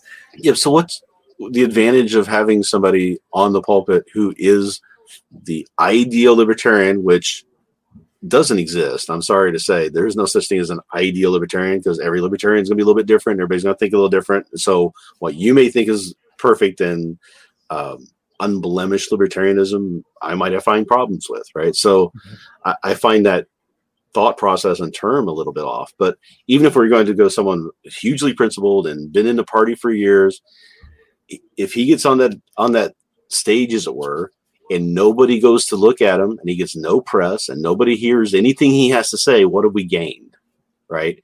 This has happened before. We've had people like that run for president and basically be ignored completely. Right. We had a couple years ago, right before Barr and before Johnson, there was gentleman that ran, and he got arrested at one of the debates because they wouldn't let him in the debate. Him and the Green Party candidate got arrested. That was the only news from his campaign, other than the fact that he was mocked for saying that he doesn't have a driver's license, right?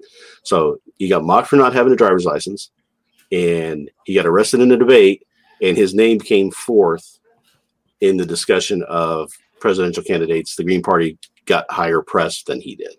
Right. And we actually came in fourth that year in the votes. So it's like, you're not proving to me the case that that's the best way to go when you can look at history and see that it's not worked. Now, it didn't work with Barr. Barr was a complete failure. I own that completely as far as the pragmatic side of things. I accept that completely. He was horrible. And Wayne Root, I mean, don't even get me started on that nut job. But Gary Johnson was a success, and it's like people are trying to say he wasn't. I'm like, guys, look at our history. It's all documented and out there. You can see what the vote totals were for every year and who ran, and you can go look up what they stood for and what they talked about, and you can see what happened. Right. This is empirical evidence. Ryan wrote a great article. It said, I think it was the Libertarian Party is for winning. Look, this is the political body of libertarianism, Yeah. This is the capital L party. I totally understand. I'm more of a small L libertarian than a big L libertarian. Like I said, I think my dues are going through because I have them on auto pay, but I'm not going to be a delegate. I'm not showing up to meetings. I do hang out with my local guys because my county guys are actually really cool and I have good friendship with them. But I understand that my work is not in this area. My work is media. My work is my family, my community service. That's how I am spreading liberty. I have decided not to go the political route. That being said, if you do go the political route, then the Libertarian Party is probably for winning elections. So as opposed to putting forth the purist Libertarian candidate, you need to put forth somebody who you think has a legitimate shot to win, or at least expand your chance of winning next time. And I think that that's a good point. He said it, and I kind of thought about it for a little bit, and I was like, that does make a lot more sense, because I am very much, I'm not a purist, but I definitely am concerned when somebody puts up a bunch of things that might be pro-border or support the Defense of Marriage Act or something like that. I kind of go, like, because I feel like we do kind of drift too far right, and I'm very eager to have somebody who can pull from the left. And that's coming from somebody who used to be right myself. I just think that we need that kind of a little more balance. I'm sick of kind of seeing the ex-Republican that with libertarian leanings. I kind of wouldn't mind an ex-Democrat with Democratic leanings try, like just to do it, just to mix it up a little bit, just to get some more people. But again, that's not my fight. So my argument, I invalidate myself from the argument willfully, because if I cared, well, then I would step it up and I'd show up and I'd put in the work. Somebody said, I think it was Ethan Bishop Henchman, don't threaten to leave, threaten to stay, right? If I believe that this Libertarian Party thing, this politics thing could be won, I would still be participating in it. Now, I've pulled the plug on it. That being said, I don't want to discourage anybody who thinks that they can win this way, to think that this is the way to go. Here's the thing that people don't get. A lot of people don't get. I'm sorry. I'm not going to say everybody. What we're doing in these campaigns and these elections and getting 3% and getting 4% may sound like we're accomplishing nothing and not winning, but we are actually swing elections. We are becoming the people who, that if you want to win, you have to court. The Democrats have their base that are always going to vote Democrat. The Republicans have their base that are always going to vote Republican. They're fighting for that middle ground, and we are becoming a huge chunk of that middle ground. So they're going to have to start modifying the things that they stand for, because these parties shift and change all the time on their stances. There's nobody who really looks is going to say a Democrat's always a Democrat and a Republican's always a Republican. I mean, it's not happening.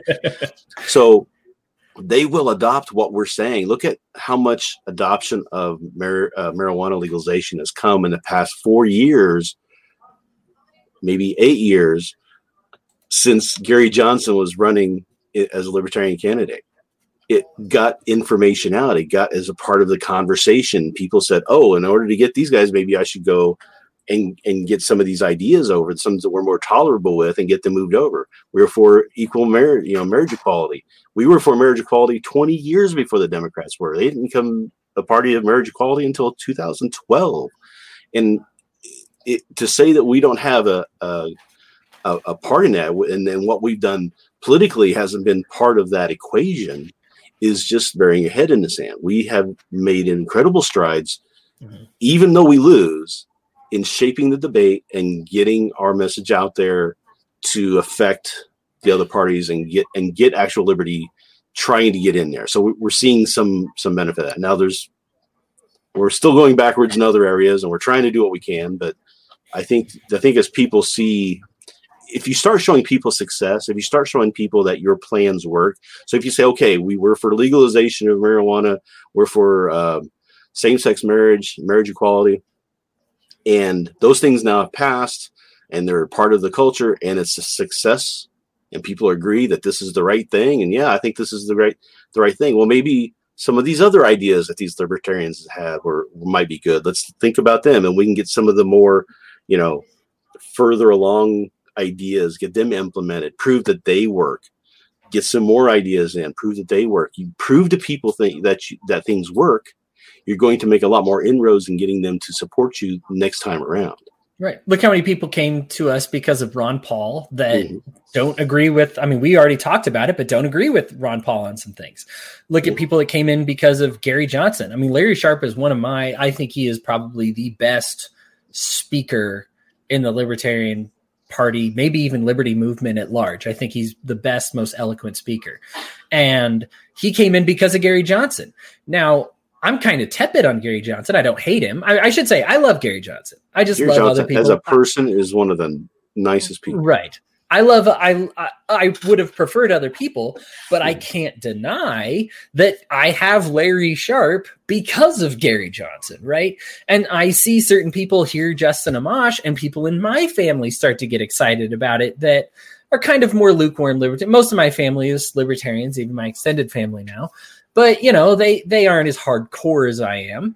And they were kind of wish-washy on everything. They hear Justin Amash is joining. They're like, oh, I'm ready to sign up.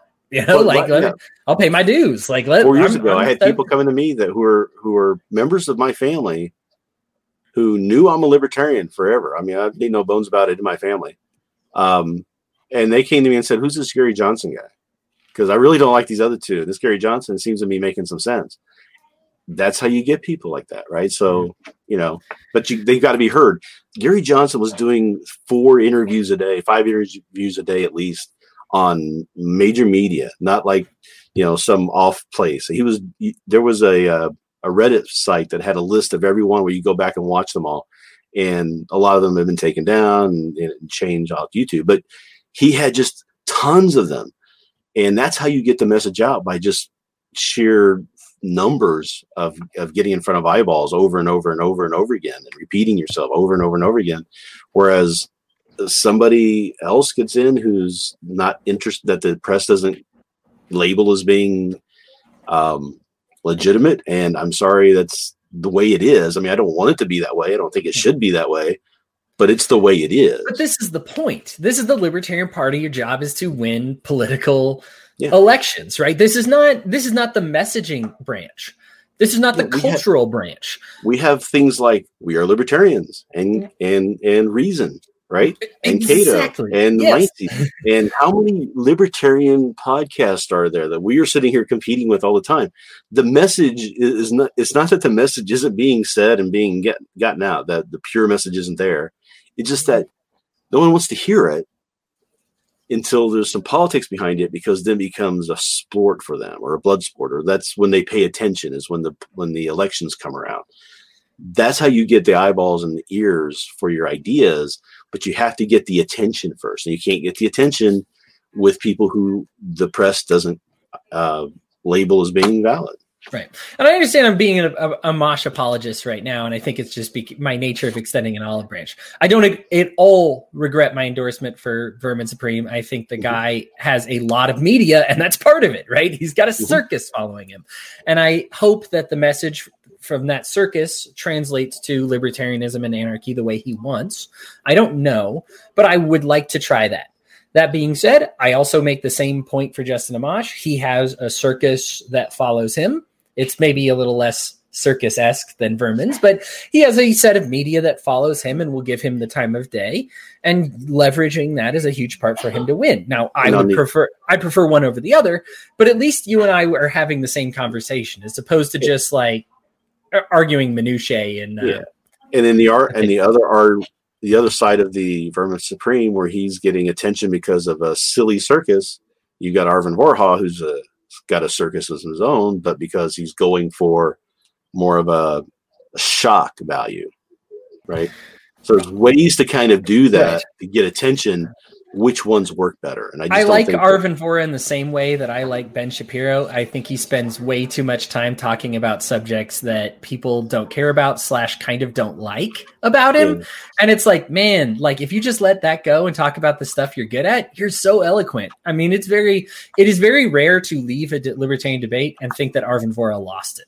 I mean, in most cases, people would say he was the most eloquent, polished, look good, but he spends too much time talking about age of consent.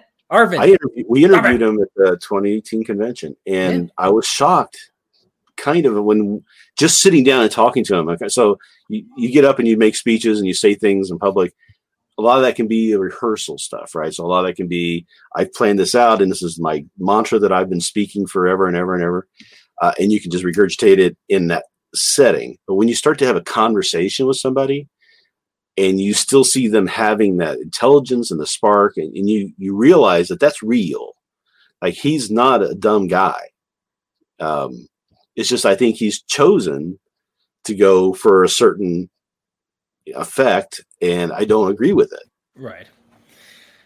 Well, we've talked candidates for a while here. Let's get back into the LNC portion of things, because that's what we promised, right? So this is the controversy. This is the whole reason we even started talking about this, is people think Amash doesn't want pushback. We've gone into him participating in some debates, but that the people who generally like Amash and people who aimed for him and wanted to pick him up, like Nick Sarwark, are now pushing also for an online convention.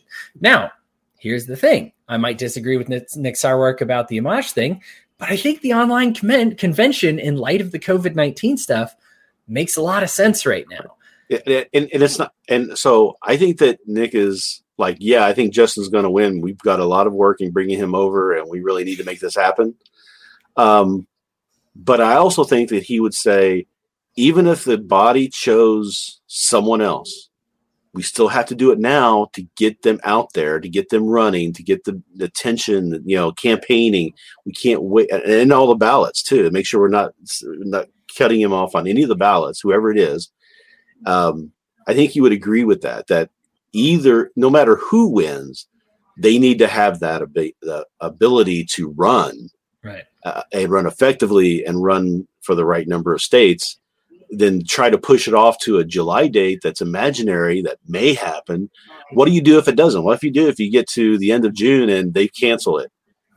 Then you're screwed, because you've had all this time where you could have been doing an online convention prep and planning and getting it in place, but it's still the same argument. It's not in our bylaws. We have to meet locally. So what are we going to do? Just give up on the whole year? Right. And have an online have an in-person convention in January next year, or February or July or whatever of next year, whenever we can do it. Right. We have to look at solutions. Right. We can't just keep talking about problems. And that's what leadership is finding solutions. So there's a saying that I said earlier today that a coworker of mine had reminded me of. It's kind of a thing that, as an IT guy, to meet in person, but I mean, that's still a hybrid. That's still technically not valid, but according to the bylaws, even what we're doing next week is technically against the bylaws, according to those people, but they decided to let it go because they needed to come up with something. They had to have some sort of agreement, and now they're trying to back out of it too. Right. But when somebody says they need, so here's the thing. When somebody says they need a drill, if you look at it, they may not need a drill. What they need is a 1/8 inch hole cut in a wall, or a 3/4 inch hole cut in a wall. Okay. So they're going to try and use a drill to do it, but that's not what they need. They don't need the drill. They need that solution.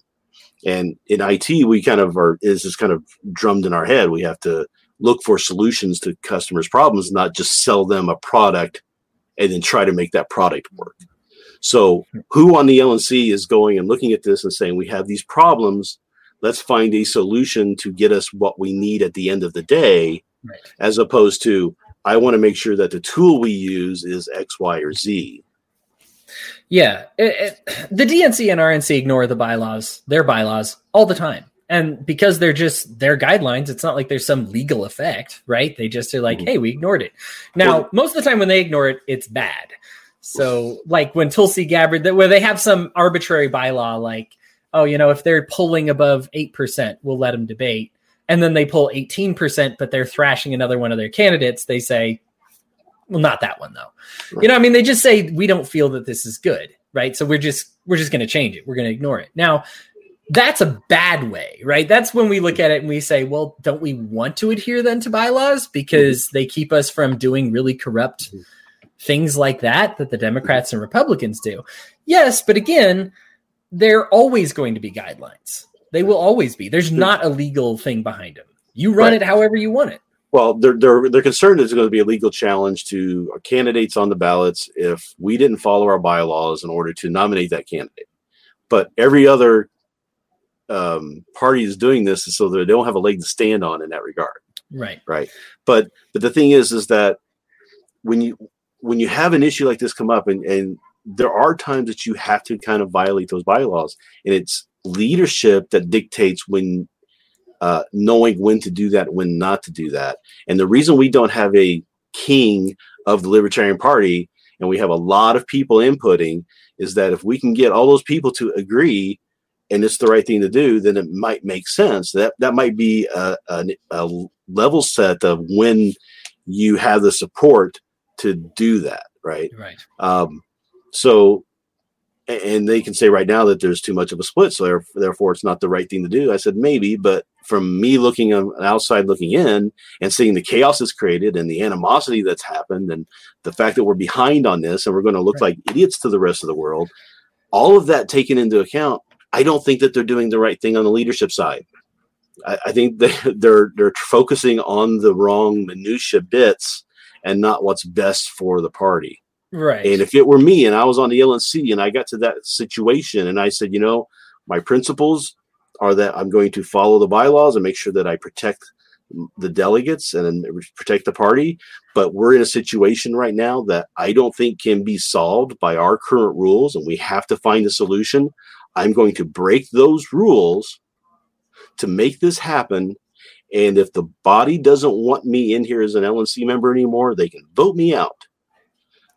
I promise that if you're watching these LNC debates, I promise that you do not care about the bylaws enough to say, but the bylaws. At any moment in time, you will never find yourself stopping and being like, oh my gosh, we need more bylaws right now. Like, you will find yourself praying for less of them. Sorry to interrupt, but I just feel like we're kind of in this caveat here. Like, it's like, oh, but we want to follow the rules. And it's the other thing too. We complain all the time about how, we complain all the time about we should have all laws should be easy to read. We shouldn't have volumes of law. We shouldn't have a law that's 3,000 pages, right? How big are our bylaws?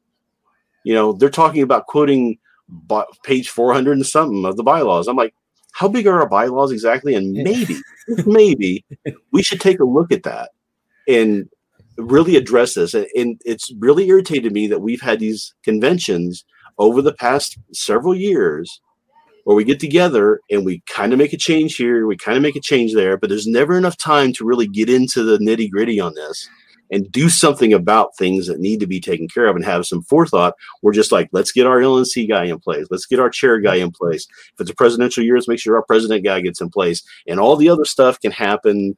We'll let other people worry about that. And there's never time for that. It's like always squashed because they want to get to the meat.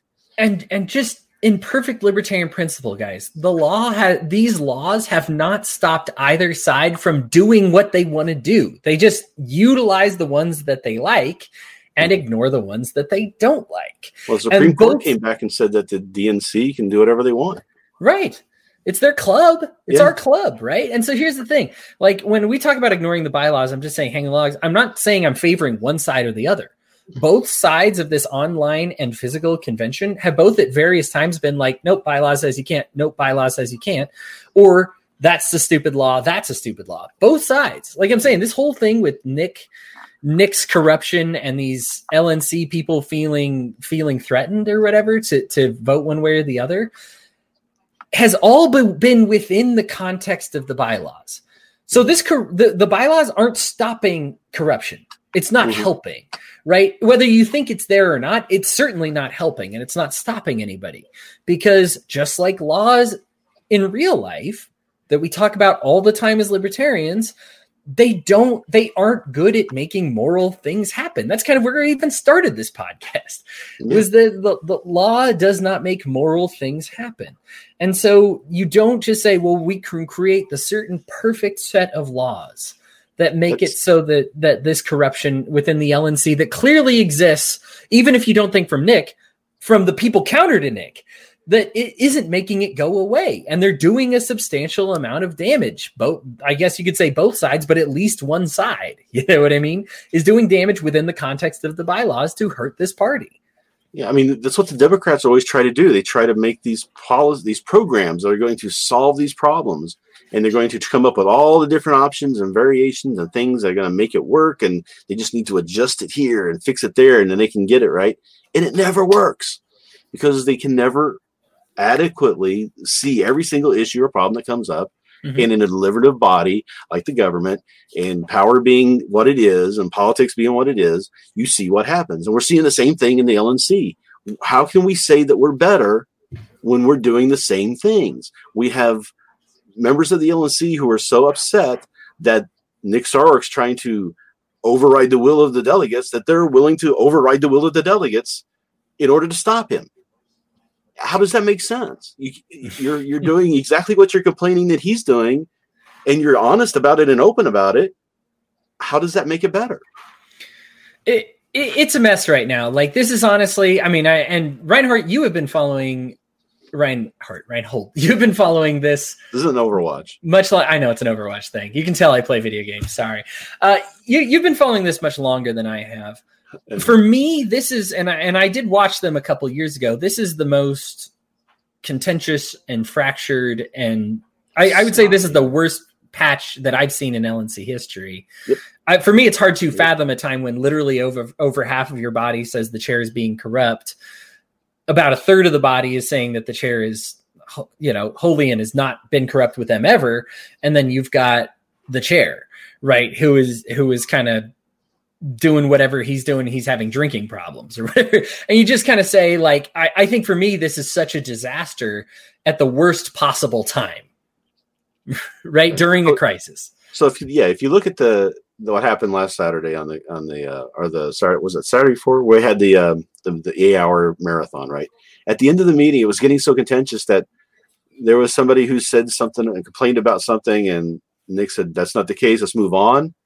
And so that person wasn't recognized anymore, and they snide under their breath, made a comment about how that she was being ignored. And so it's just like, quit being kids.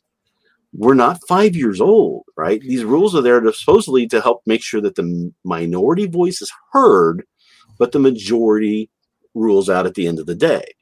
That's what all of these Robert's Rules of Order are for, is to make sure that the minority is heard, the minority is respected, but at the end of the day, the majority rules, right?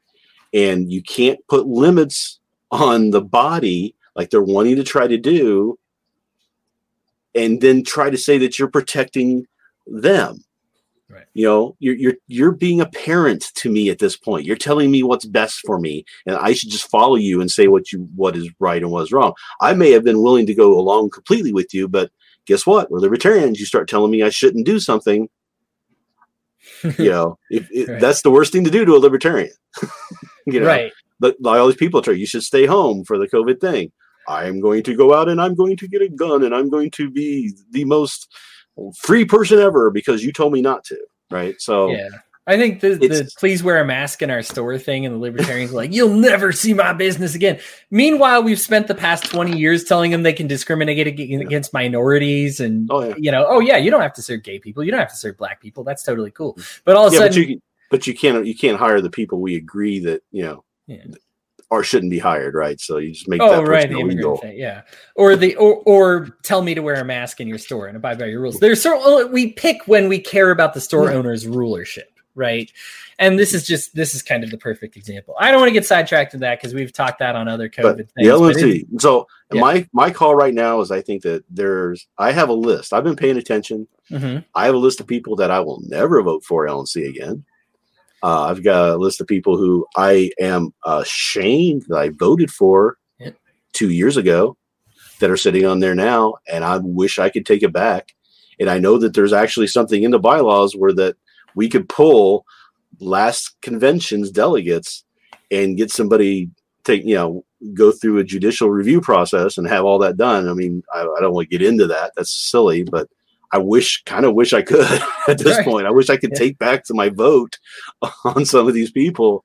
But it's just like, what do? You expect the people that you put in there to represent you to not act like children. We're supposed to be trying to tell people that we are a big boy party, that we can we can compete with the Republicans and the Democrats for the hearts and minds of the people. And then we act like little children in the middle of any crisis that comes along. Mm-hmm. And I know they all think that they're right.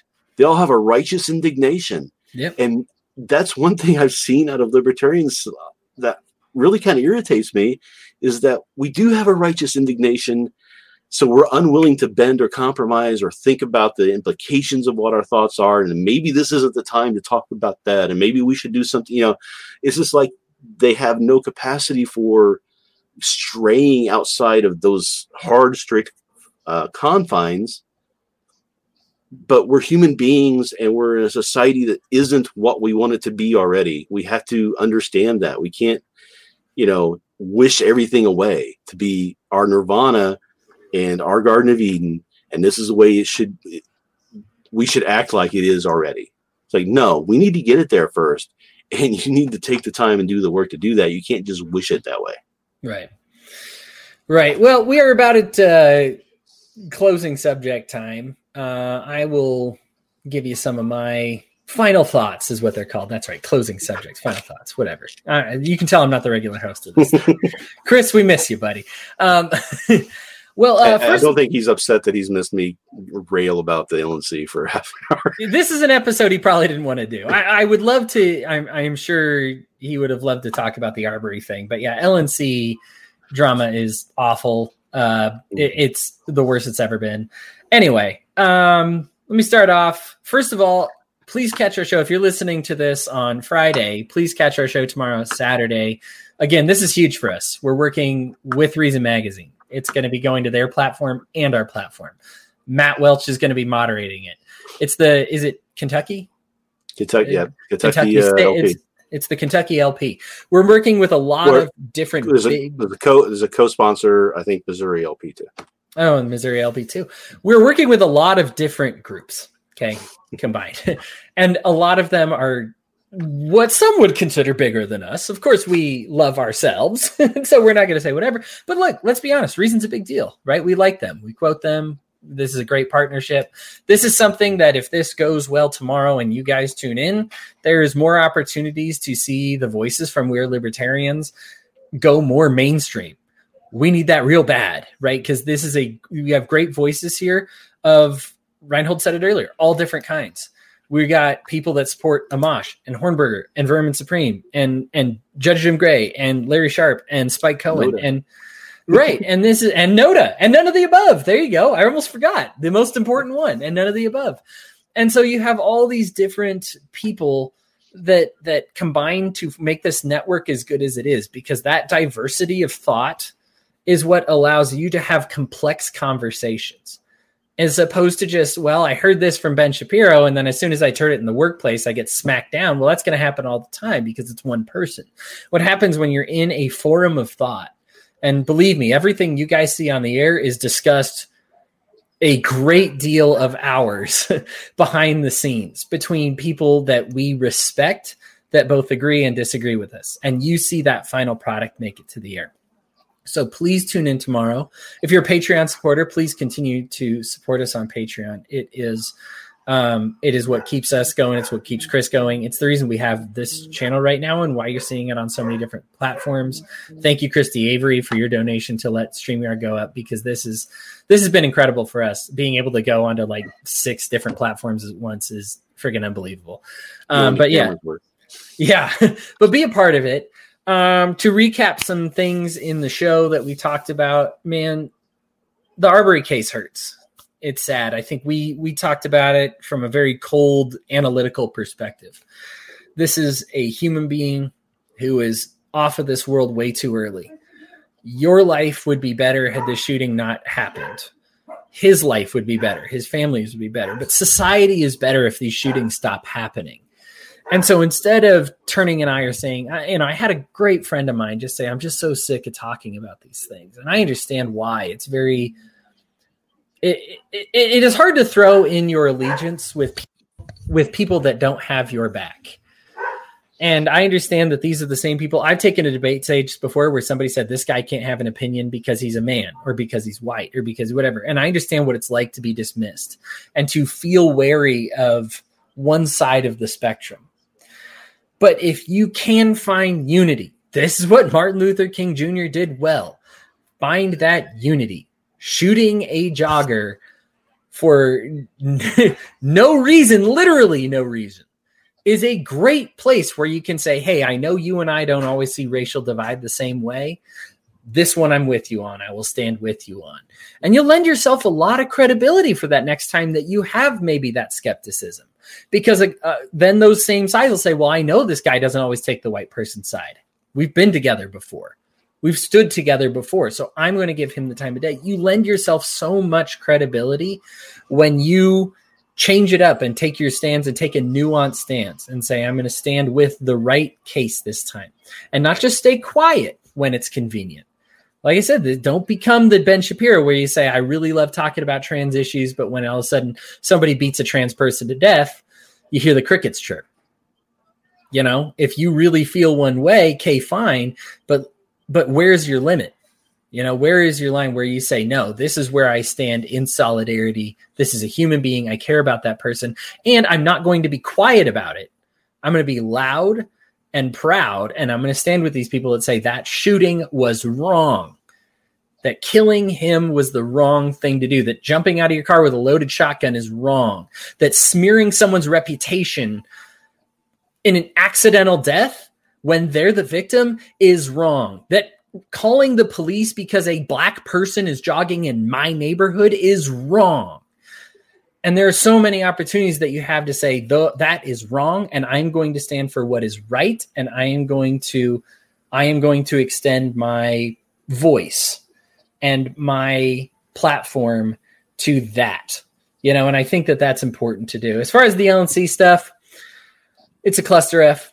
I honestly, I'm so glad I'm out of politics in general. I've made an endorsement, and I wish Vermin and Spike all the best. I really wish whoever the Libertarian candidate is all the best, because like I said, we still have people that talk about that only know Gary Johnson and that only know Harry Brown and that only know Barr, because these are the people who ran for president, and Ron Paul and other people who ran for president. Right.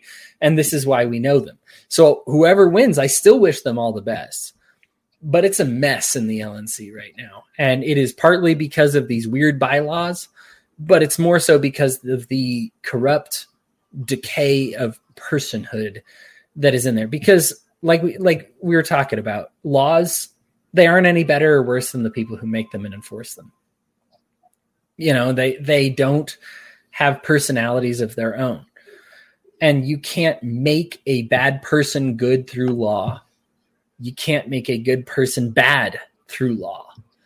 And so we have some inept people. We have some good people too, and people that I trust, which is why I talk about it at all. But we have a problem on the LNC, and they've made some very poor decisions, and they've done some very poor planning. And I think some of them even own it when they've been a part of the problem. And some of it are all too eager to kick it on to the other side. The bottom line is, if you are working in the LP right now, first of all, hats off to you. I can't even imagine. But secondly, make sure that is what is most important to you, is not just saying, did we do the legal thing today? But to say, when you host your meetings and you support whoever it is you support or nominate, to say, was this a good person? Was this a person of strong moral character? Because right now you can see it on the LNC, that moral character not being there, no amount of bylaw is going to fix it. If you put somebody who's lacking in it. All right. And then Reinhold, your final thoughts. I don't want to go too long. Just want to say I agree that the LNC is devolved into a complete mess. And I don't know what else to do other than to vote them all out and start over. But I know that there's some people who announced that they're running for LNC again. I hope we can do some LNC votes. Right now, the state chairs are urging the delegates not to vote for anybody but president and vice president and get it over with, and then leave all the other stuff to the physical convention, which is kind of convenient that the LNC is going to extend their reign, as it were, for several months. If Trump had tried to do that, I think there might have been some kickback.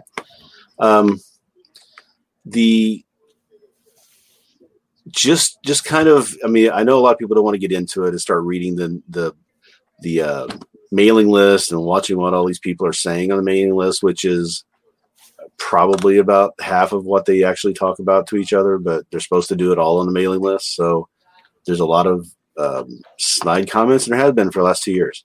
And there are certain people who instigate it more than others. And we know who they are. That's not hard to find out. But they make themselves known on that list. So if you want to go look and you want to see what's been going on in the party, you can read and see everything. It's there. We strive for openness and visibility. So that's been the goal. So maybe it's just the case that we don't get to see how the sausage is made in the RNC, the RNC or the DNC. So, maybe they're even worse. Who knows? And I suspect they probably are. But we're supposed to be better. And we're supposed to be able to prove that this organizational system of non-governmental, free organization of people can work. And right now we are proving the opposite. And so it's either got to change or we're just going to just invalidate our whole point of existing in it all. So I hope somebody, some leadership somehow pops in place, and there are some small shining bright stars in there that I think have the capability to do that and are trying to do that. I just hope they prevail. I hope that it succeeds and we get the best solution for the party, that we can get our candidate, whoever it is we choose, on all the ballots and gets backed by all the states, and none of the states start throwing their own little hissy fits and saying that they're going to put someone else on their ballots because they didn't like the way this was done or the way that was done. I just wish people would be more adult and realize what's best for the party, not necessarily what they think is best for their view of the party going forward. So that's all I had to say about that. And again, with Arbery, that's unfortunately not the first or the last time we've had somebody shot by either a policeman or a post policeman or just being in the wrong place at the wrong time. I want to see it stopped.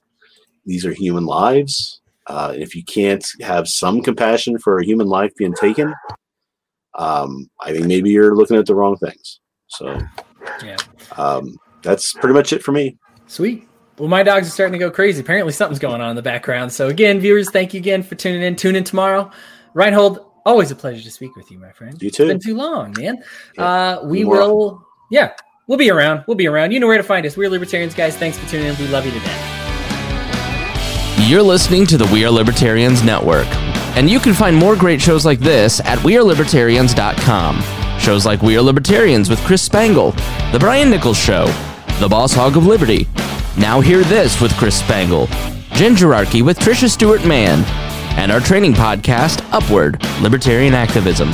All of these shows are supported by our patrons. If you'd like to become a Patreon member, visit wearelibertarians.com. Thank you so much for listening to this show.